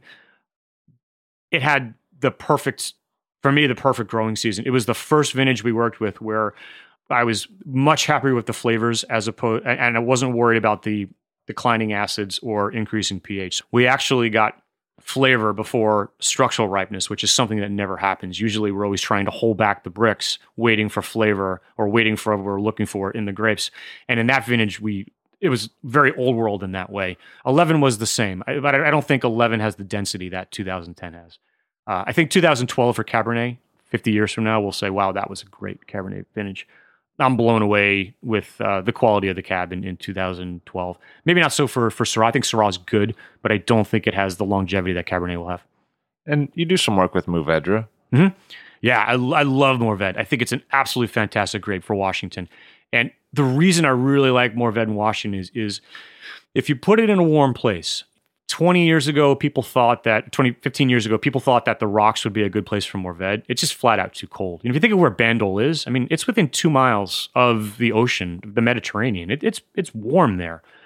So now some people like Leif Olson, who is near Red Mountain, he's not in Red Mountain, but he's near Red Mountain, and Alder Ridge, they have planted Mourvedre there in very warm spots, but we also have the cool nights. But what I love about Mourvedre in Washington is we don't have any rot issue. And Mourvedre is a super dense, a lot of the clusters, like when you go to France and see Mourvedre clusters, they can have a lot of rot in between all the little dense berries, particularly if you crack the Mourvedre open, you would see that there's a lot of rot in there. And we haven't had any of that issue. We had a tiny, tiny bit in 2011, but it was super easy to pick around it. So you can and Mourvedre seems to sit somewhere 22.5 bricks, 23 bricks and just stop. I have no idea why. We've never had this issue of Mourvedre coming in at 25 bricks, 26 bricks. So it's nice. You can get all your Syrah in, all your Cabernet in, all your Merlot in, and then we go, oh wait, we still got that Mourvedre out there. Let's go harvest that. And it's perfectly phenolically ripe and still about 23 bricks. I think for me, Mourvedre needs to be a little riper than Syrah. I think that it can be really, really angular and really mean if it's picked a little too early. That being said, I still like putting 100% whole cluster on it, but I like it a little bit riper, which I know 100% whole cluster on Mourvedre is kind of unheard of in Bandol, but it seems to work in Washington. But I think that's a variety in Washington that's really going to excel. I don't think anyone's going to get rich on Mourvedre in Washington, but I think people are going to change their minds about what's possible there. Are there a lot of plantings of it? No, that's the big problem. Is some of the things that keep me up awake at night. It's usually not that I'm going to lose one of my best Syrah parcels. It's I'm going to lose one of my best Mourvedre parcels. More so because I have a lot more Syrah parcels than I have Mourvedre parcels. I only have 2 Mourvedre parcels, and one of them is what I think is just some of the best Mourvedre grown in the world. Do you see a lot of winemakers in Washington or even from the States who are regularly using old world examples in their conversation? I mean, it strikes me talking to you that it's a little unusual how much you refer to the old world when you talk about your own protocol in the new world. I think it's becoming more common, but I think it's something that that winemakers should do. You know, how do you make wine if you don't know what the classics are? I guess you can play music without knowing classics, but to truly be a great musician, I think you have to understand different styles of music. And for me, I just feel that if I want to make truly great Syrah, I need to go and understand the place that I love, which is the Rhone Valley. And I really want to understand the mindset and the culture, because that's so much more about making wine. Making wine is not just growing grapes and putting it in a bin and letting it ferment. There's a culture, there's a mindset. So I'm looking to understand that. I think that knowing the world's wines gives you a palette of paint to start painting with, but you can't just follow their techniques. If you just try to follow their techniques, it's going to be disastrous. And I would like to see more winemakers in Washington not only understand what's going on, but drink more wine from France. Obviously people know the Jamets of the world and the Chabs of the world, the Chapoutiers of the world, but let's investigate some of the others. Benetier, Hervé Suhar, Bernard Levet. Some of the ones that maybe the New York sommeliers know, but we wouldn't necessarily. The typical winemaker wouldn't know. And do you see connections, or were there times that the restaurant training really helped you out with the winery? I mean, is there some overlap? Yeah, I think a winery is just a restaurant in slow motion. It's when you really think about it, you're really doing the same thing. Most chefs aren't out growing their own produce. Some of them are. You look at the Blue Hill brothers, and they are out, and other people are out doing that. But your winemaker is your chef de cuisine, executive chef, and your tasting room and mailing list, and on-premise distribution is kind of your front of the house. And if you understand restaurant hospitality, the wine business is not that big of a one-off. Like a lot of people say, "Oh, how could you possibly run a winery?" I said, "Well, I kind of did it. It's kind of the same business." So I think that if you understand the mindset of restaurants at a high level and the hospitality that's required to run a restaurant at that level, it's not a big step to make wine and grow wine. But is that true, especially when you're not just working with growers on one side? You have to have good relations with them, but you're also trying to do private direct-to-consumer sales as a winery? Yeah, it's a winery. It's really an MBA in a box. If you really want to understand the world of business, everything from supply chain to production, don't go to Harvard. Go start a winery. You will really understand. And cash flow management is obviously a nightmare. Even for the most established wineries, it's hard. It's a challenging business, but I think that the skills that I learned, and also a lot of winemakers say to me, "Well, my son is going to Davis, and what should they do when they get out?" Obviously, they should do 6 or 7 vintages all around the world in the best places that they can get into. But I always tell people, go work in a retail store for 2 years. And they say, "Well, why not a restaurant?" And I say, because in a restaurant, you'll be a server, you'll taste wine at lineup, and maybe you'll get to taste, let's say 500 wines over the course of a year. You go work in a retail store, there's a good chance you're probably going to you'll probably be able to taste 10 times the amount of wine in a much quicker time. So I always tell people, you need to develop your palate, and working in retail is one of the quickest ways to develop your palate. Does it seem like the scale of your winery is a little different than some of the other scale of wineries in Washington State? I mean, it seems like you're not quite as big as some, but you're not quite as small as some. Yeah, I think we're kind of right in the middle. It's relatively easy to make 3,000 cases, make a great living, and sell most of your wine in the Pacific Northwest. And a lot of wineries are doing that. A lot of great wineries are doing that. And I kind of said, I'm kind of in a unique place because I know so many sommeliers, and I love to travel. My wife is okay when I travel. She doesn't get all upset when I'm away for a week. And it's great to kind of go out and spread the gospel of what's going on in Washington. So, while a lot of wineries are 20,000 or 40,000 cases or more, we're right at about 8,000 cases. And for us, it's kind of manageable. We crush about 200 tons. It seems really easy. I feel like I can give every vineyard all the attention that it needs, and also give every tank all the attention it needs, and really do it at a high level. So for us, the production works with Brandon and I, and it's not too much wine to sell, but there are definitely times when you have to say, "Oh, I got 100 cases. I got to go figure out where I'm going to sell that." So what's the future for you? I mean, besides the fact that the vines are going to get older and you still have a number of vintages in your working life, presumably, what do you see happening in the future? I'm just trying to get a little better every day. I feel we've established the playbook.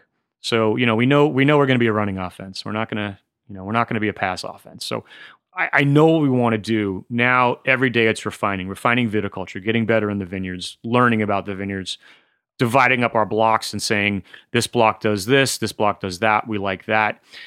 And just trying to make better wine every day and send it to as many places as possible. Right now we're about 20% export, and my goal is to be 40% export in the next 5 years. I think there's opportunities there, particularly with some of the bigger companies that are opening markets like Europe and Germany and Hong Kong and China, and when we've been able to kind of ride right behind them and show some of the sommeliers and some of the wine bars what we're doing as well. Did you have some kind of exposure to those different markets through the court? You were chairman of the Court of Master Sommeliers Americas for a while. Yeah, it was. I was really fortunate to lead the court when I did. It's an amazing organization to lead, and for the first 20 years, the people that started, guys like Fred Dame and Nunzio Alioto, Evan Goldstein, they were really establishing it in America, and the UK chapter was really establishing it in the UK.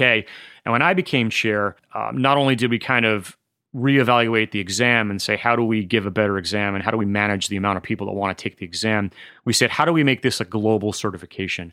So for the 3 years that I was chair, I had a fantastic board and a board that was willing to make decisions and was really willing to get things done. So we said, let's look at other markets. Let's look at South America. Let's look at Hong Kong. Let's look at Australia. And luckily, we've learned from experience that in some of those markets, you don't want to move too quickly, but you want to get the ball rolling and start to understand what it takes to be successful in that market. What did you find out? You really just have to basically go there and start to understand the culture. So for example, in China, bringing the intro to China, you would think, the intro is it's a relatively straightforward exam. We give the candidates most of the information they need to know with a little bit of study and preparation experience. It's not as difficult an exam to pass as the advanced or the master's. So in China, what we were seeing was we had a lot of people that said they wanted to go to the exam, but would never come. And then we realized that it was very culturally embarrassing for someone in China to fail an exam publicly. So there was a lot of hesitation, a lot of resistance, and they were saying, well, we want to know what the questions are before we're willing to take the exam. So we had to work on that and coach them through it and say, look, everything you need, you're smart enough to pass, you have the drive to pass, you just have to trust us that you'll get through. And it took a number of years to be able to convince that market that we weren't out to get them or embarrass them publicly. So you run into little things like that. Did you see a difference in how sommeliers are perceived in different countries? Absolutely. We think, sommelier in the United States right now is going through this amazing kind of, Cinderella period where sommeliers are rock stars, and, how many TV shows and movies have been made in the past couple of years. It's incredible what's going on.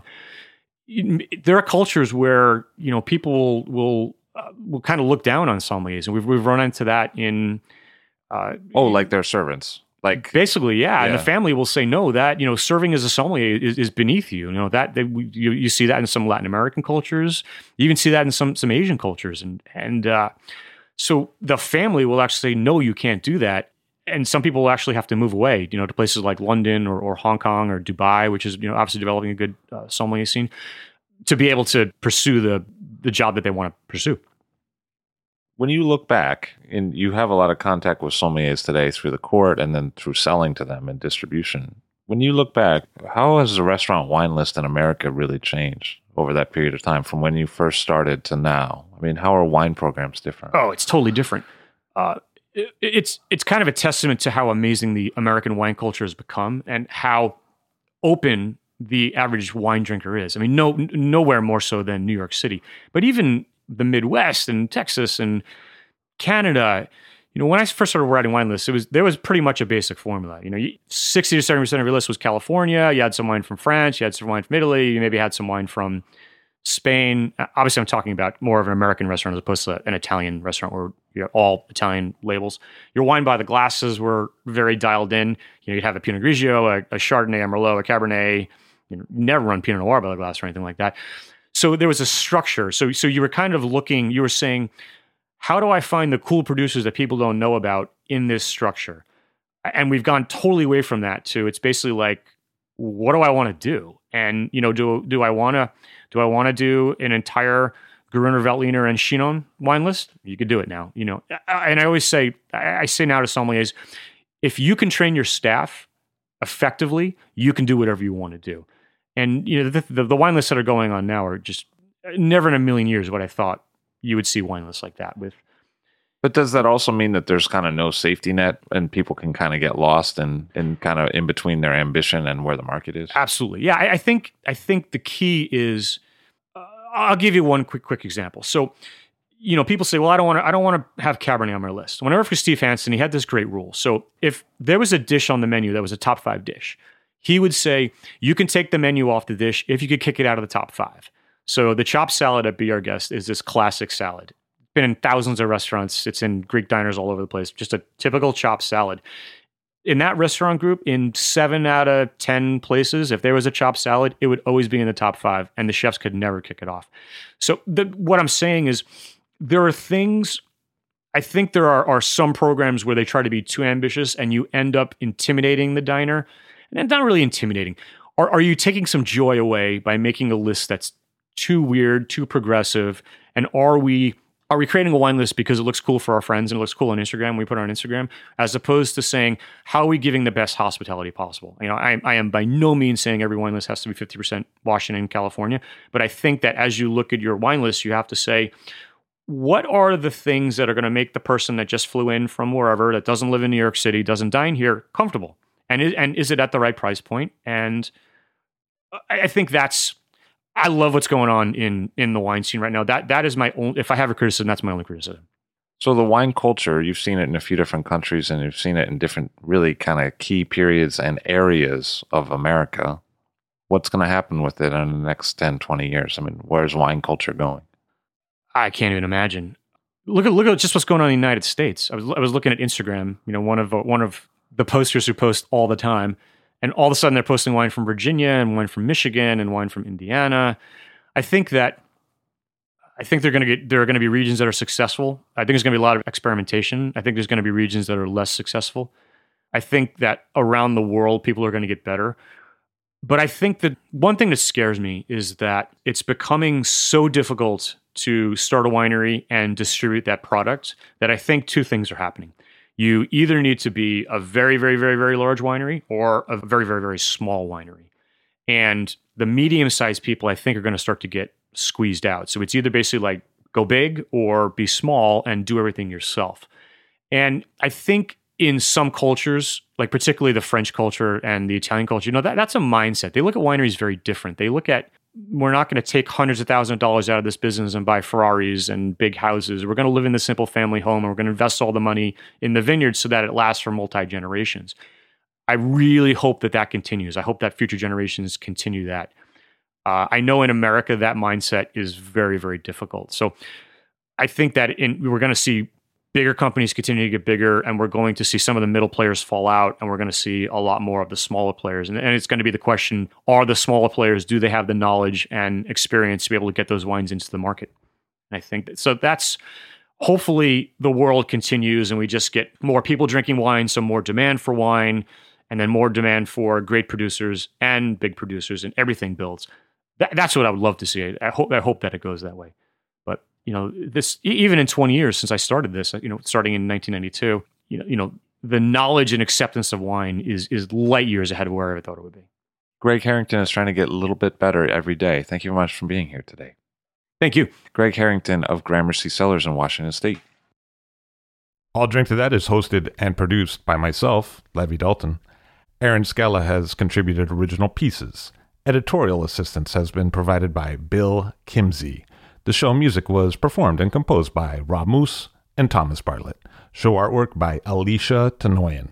T-shirts, sweatshirts, coffee mugs, and so much more, including show stickers, notebooks, and even gift wrap, are available for sale if you check the show website, alldrinktothatpod.com. That's ILL, drinktothatpod.com, which is the same place you'd go to sign up for our email list or to make one of the crucially important donations that help keep this show operating. You can donate from anywhere using PayPal or Stripe on the show website. Remember to hit subscribe or to follow this show in your favorite podcast app, please. That's super important to see every episode. And thank you for listening.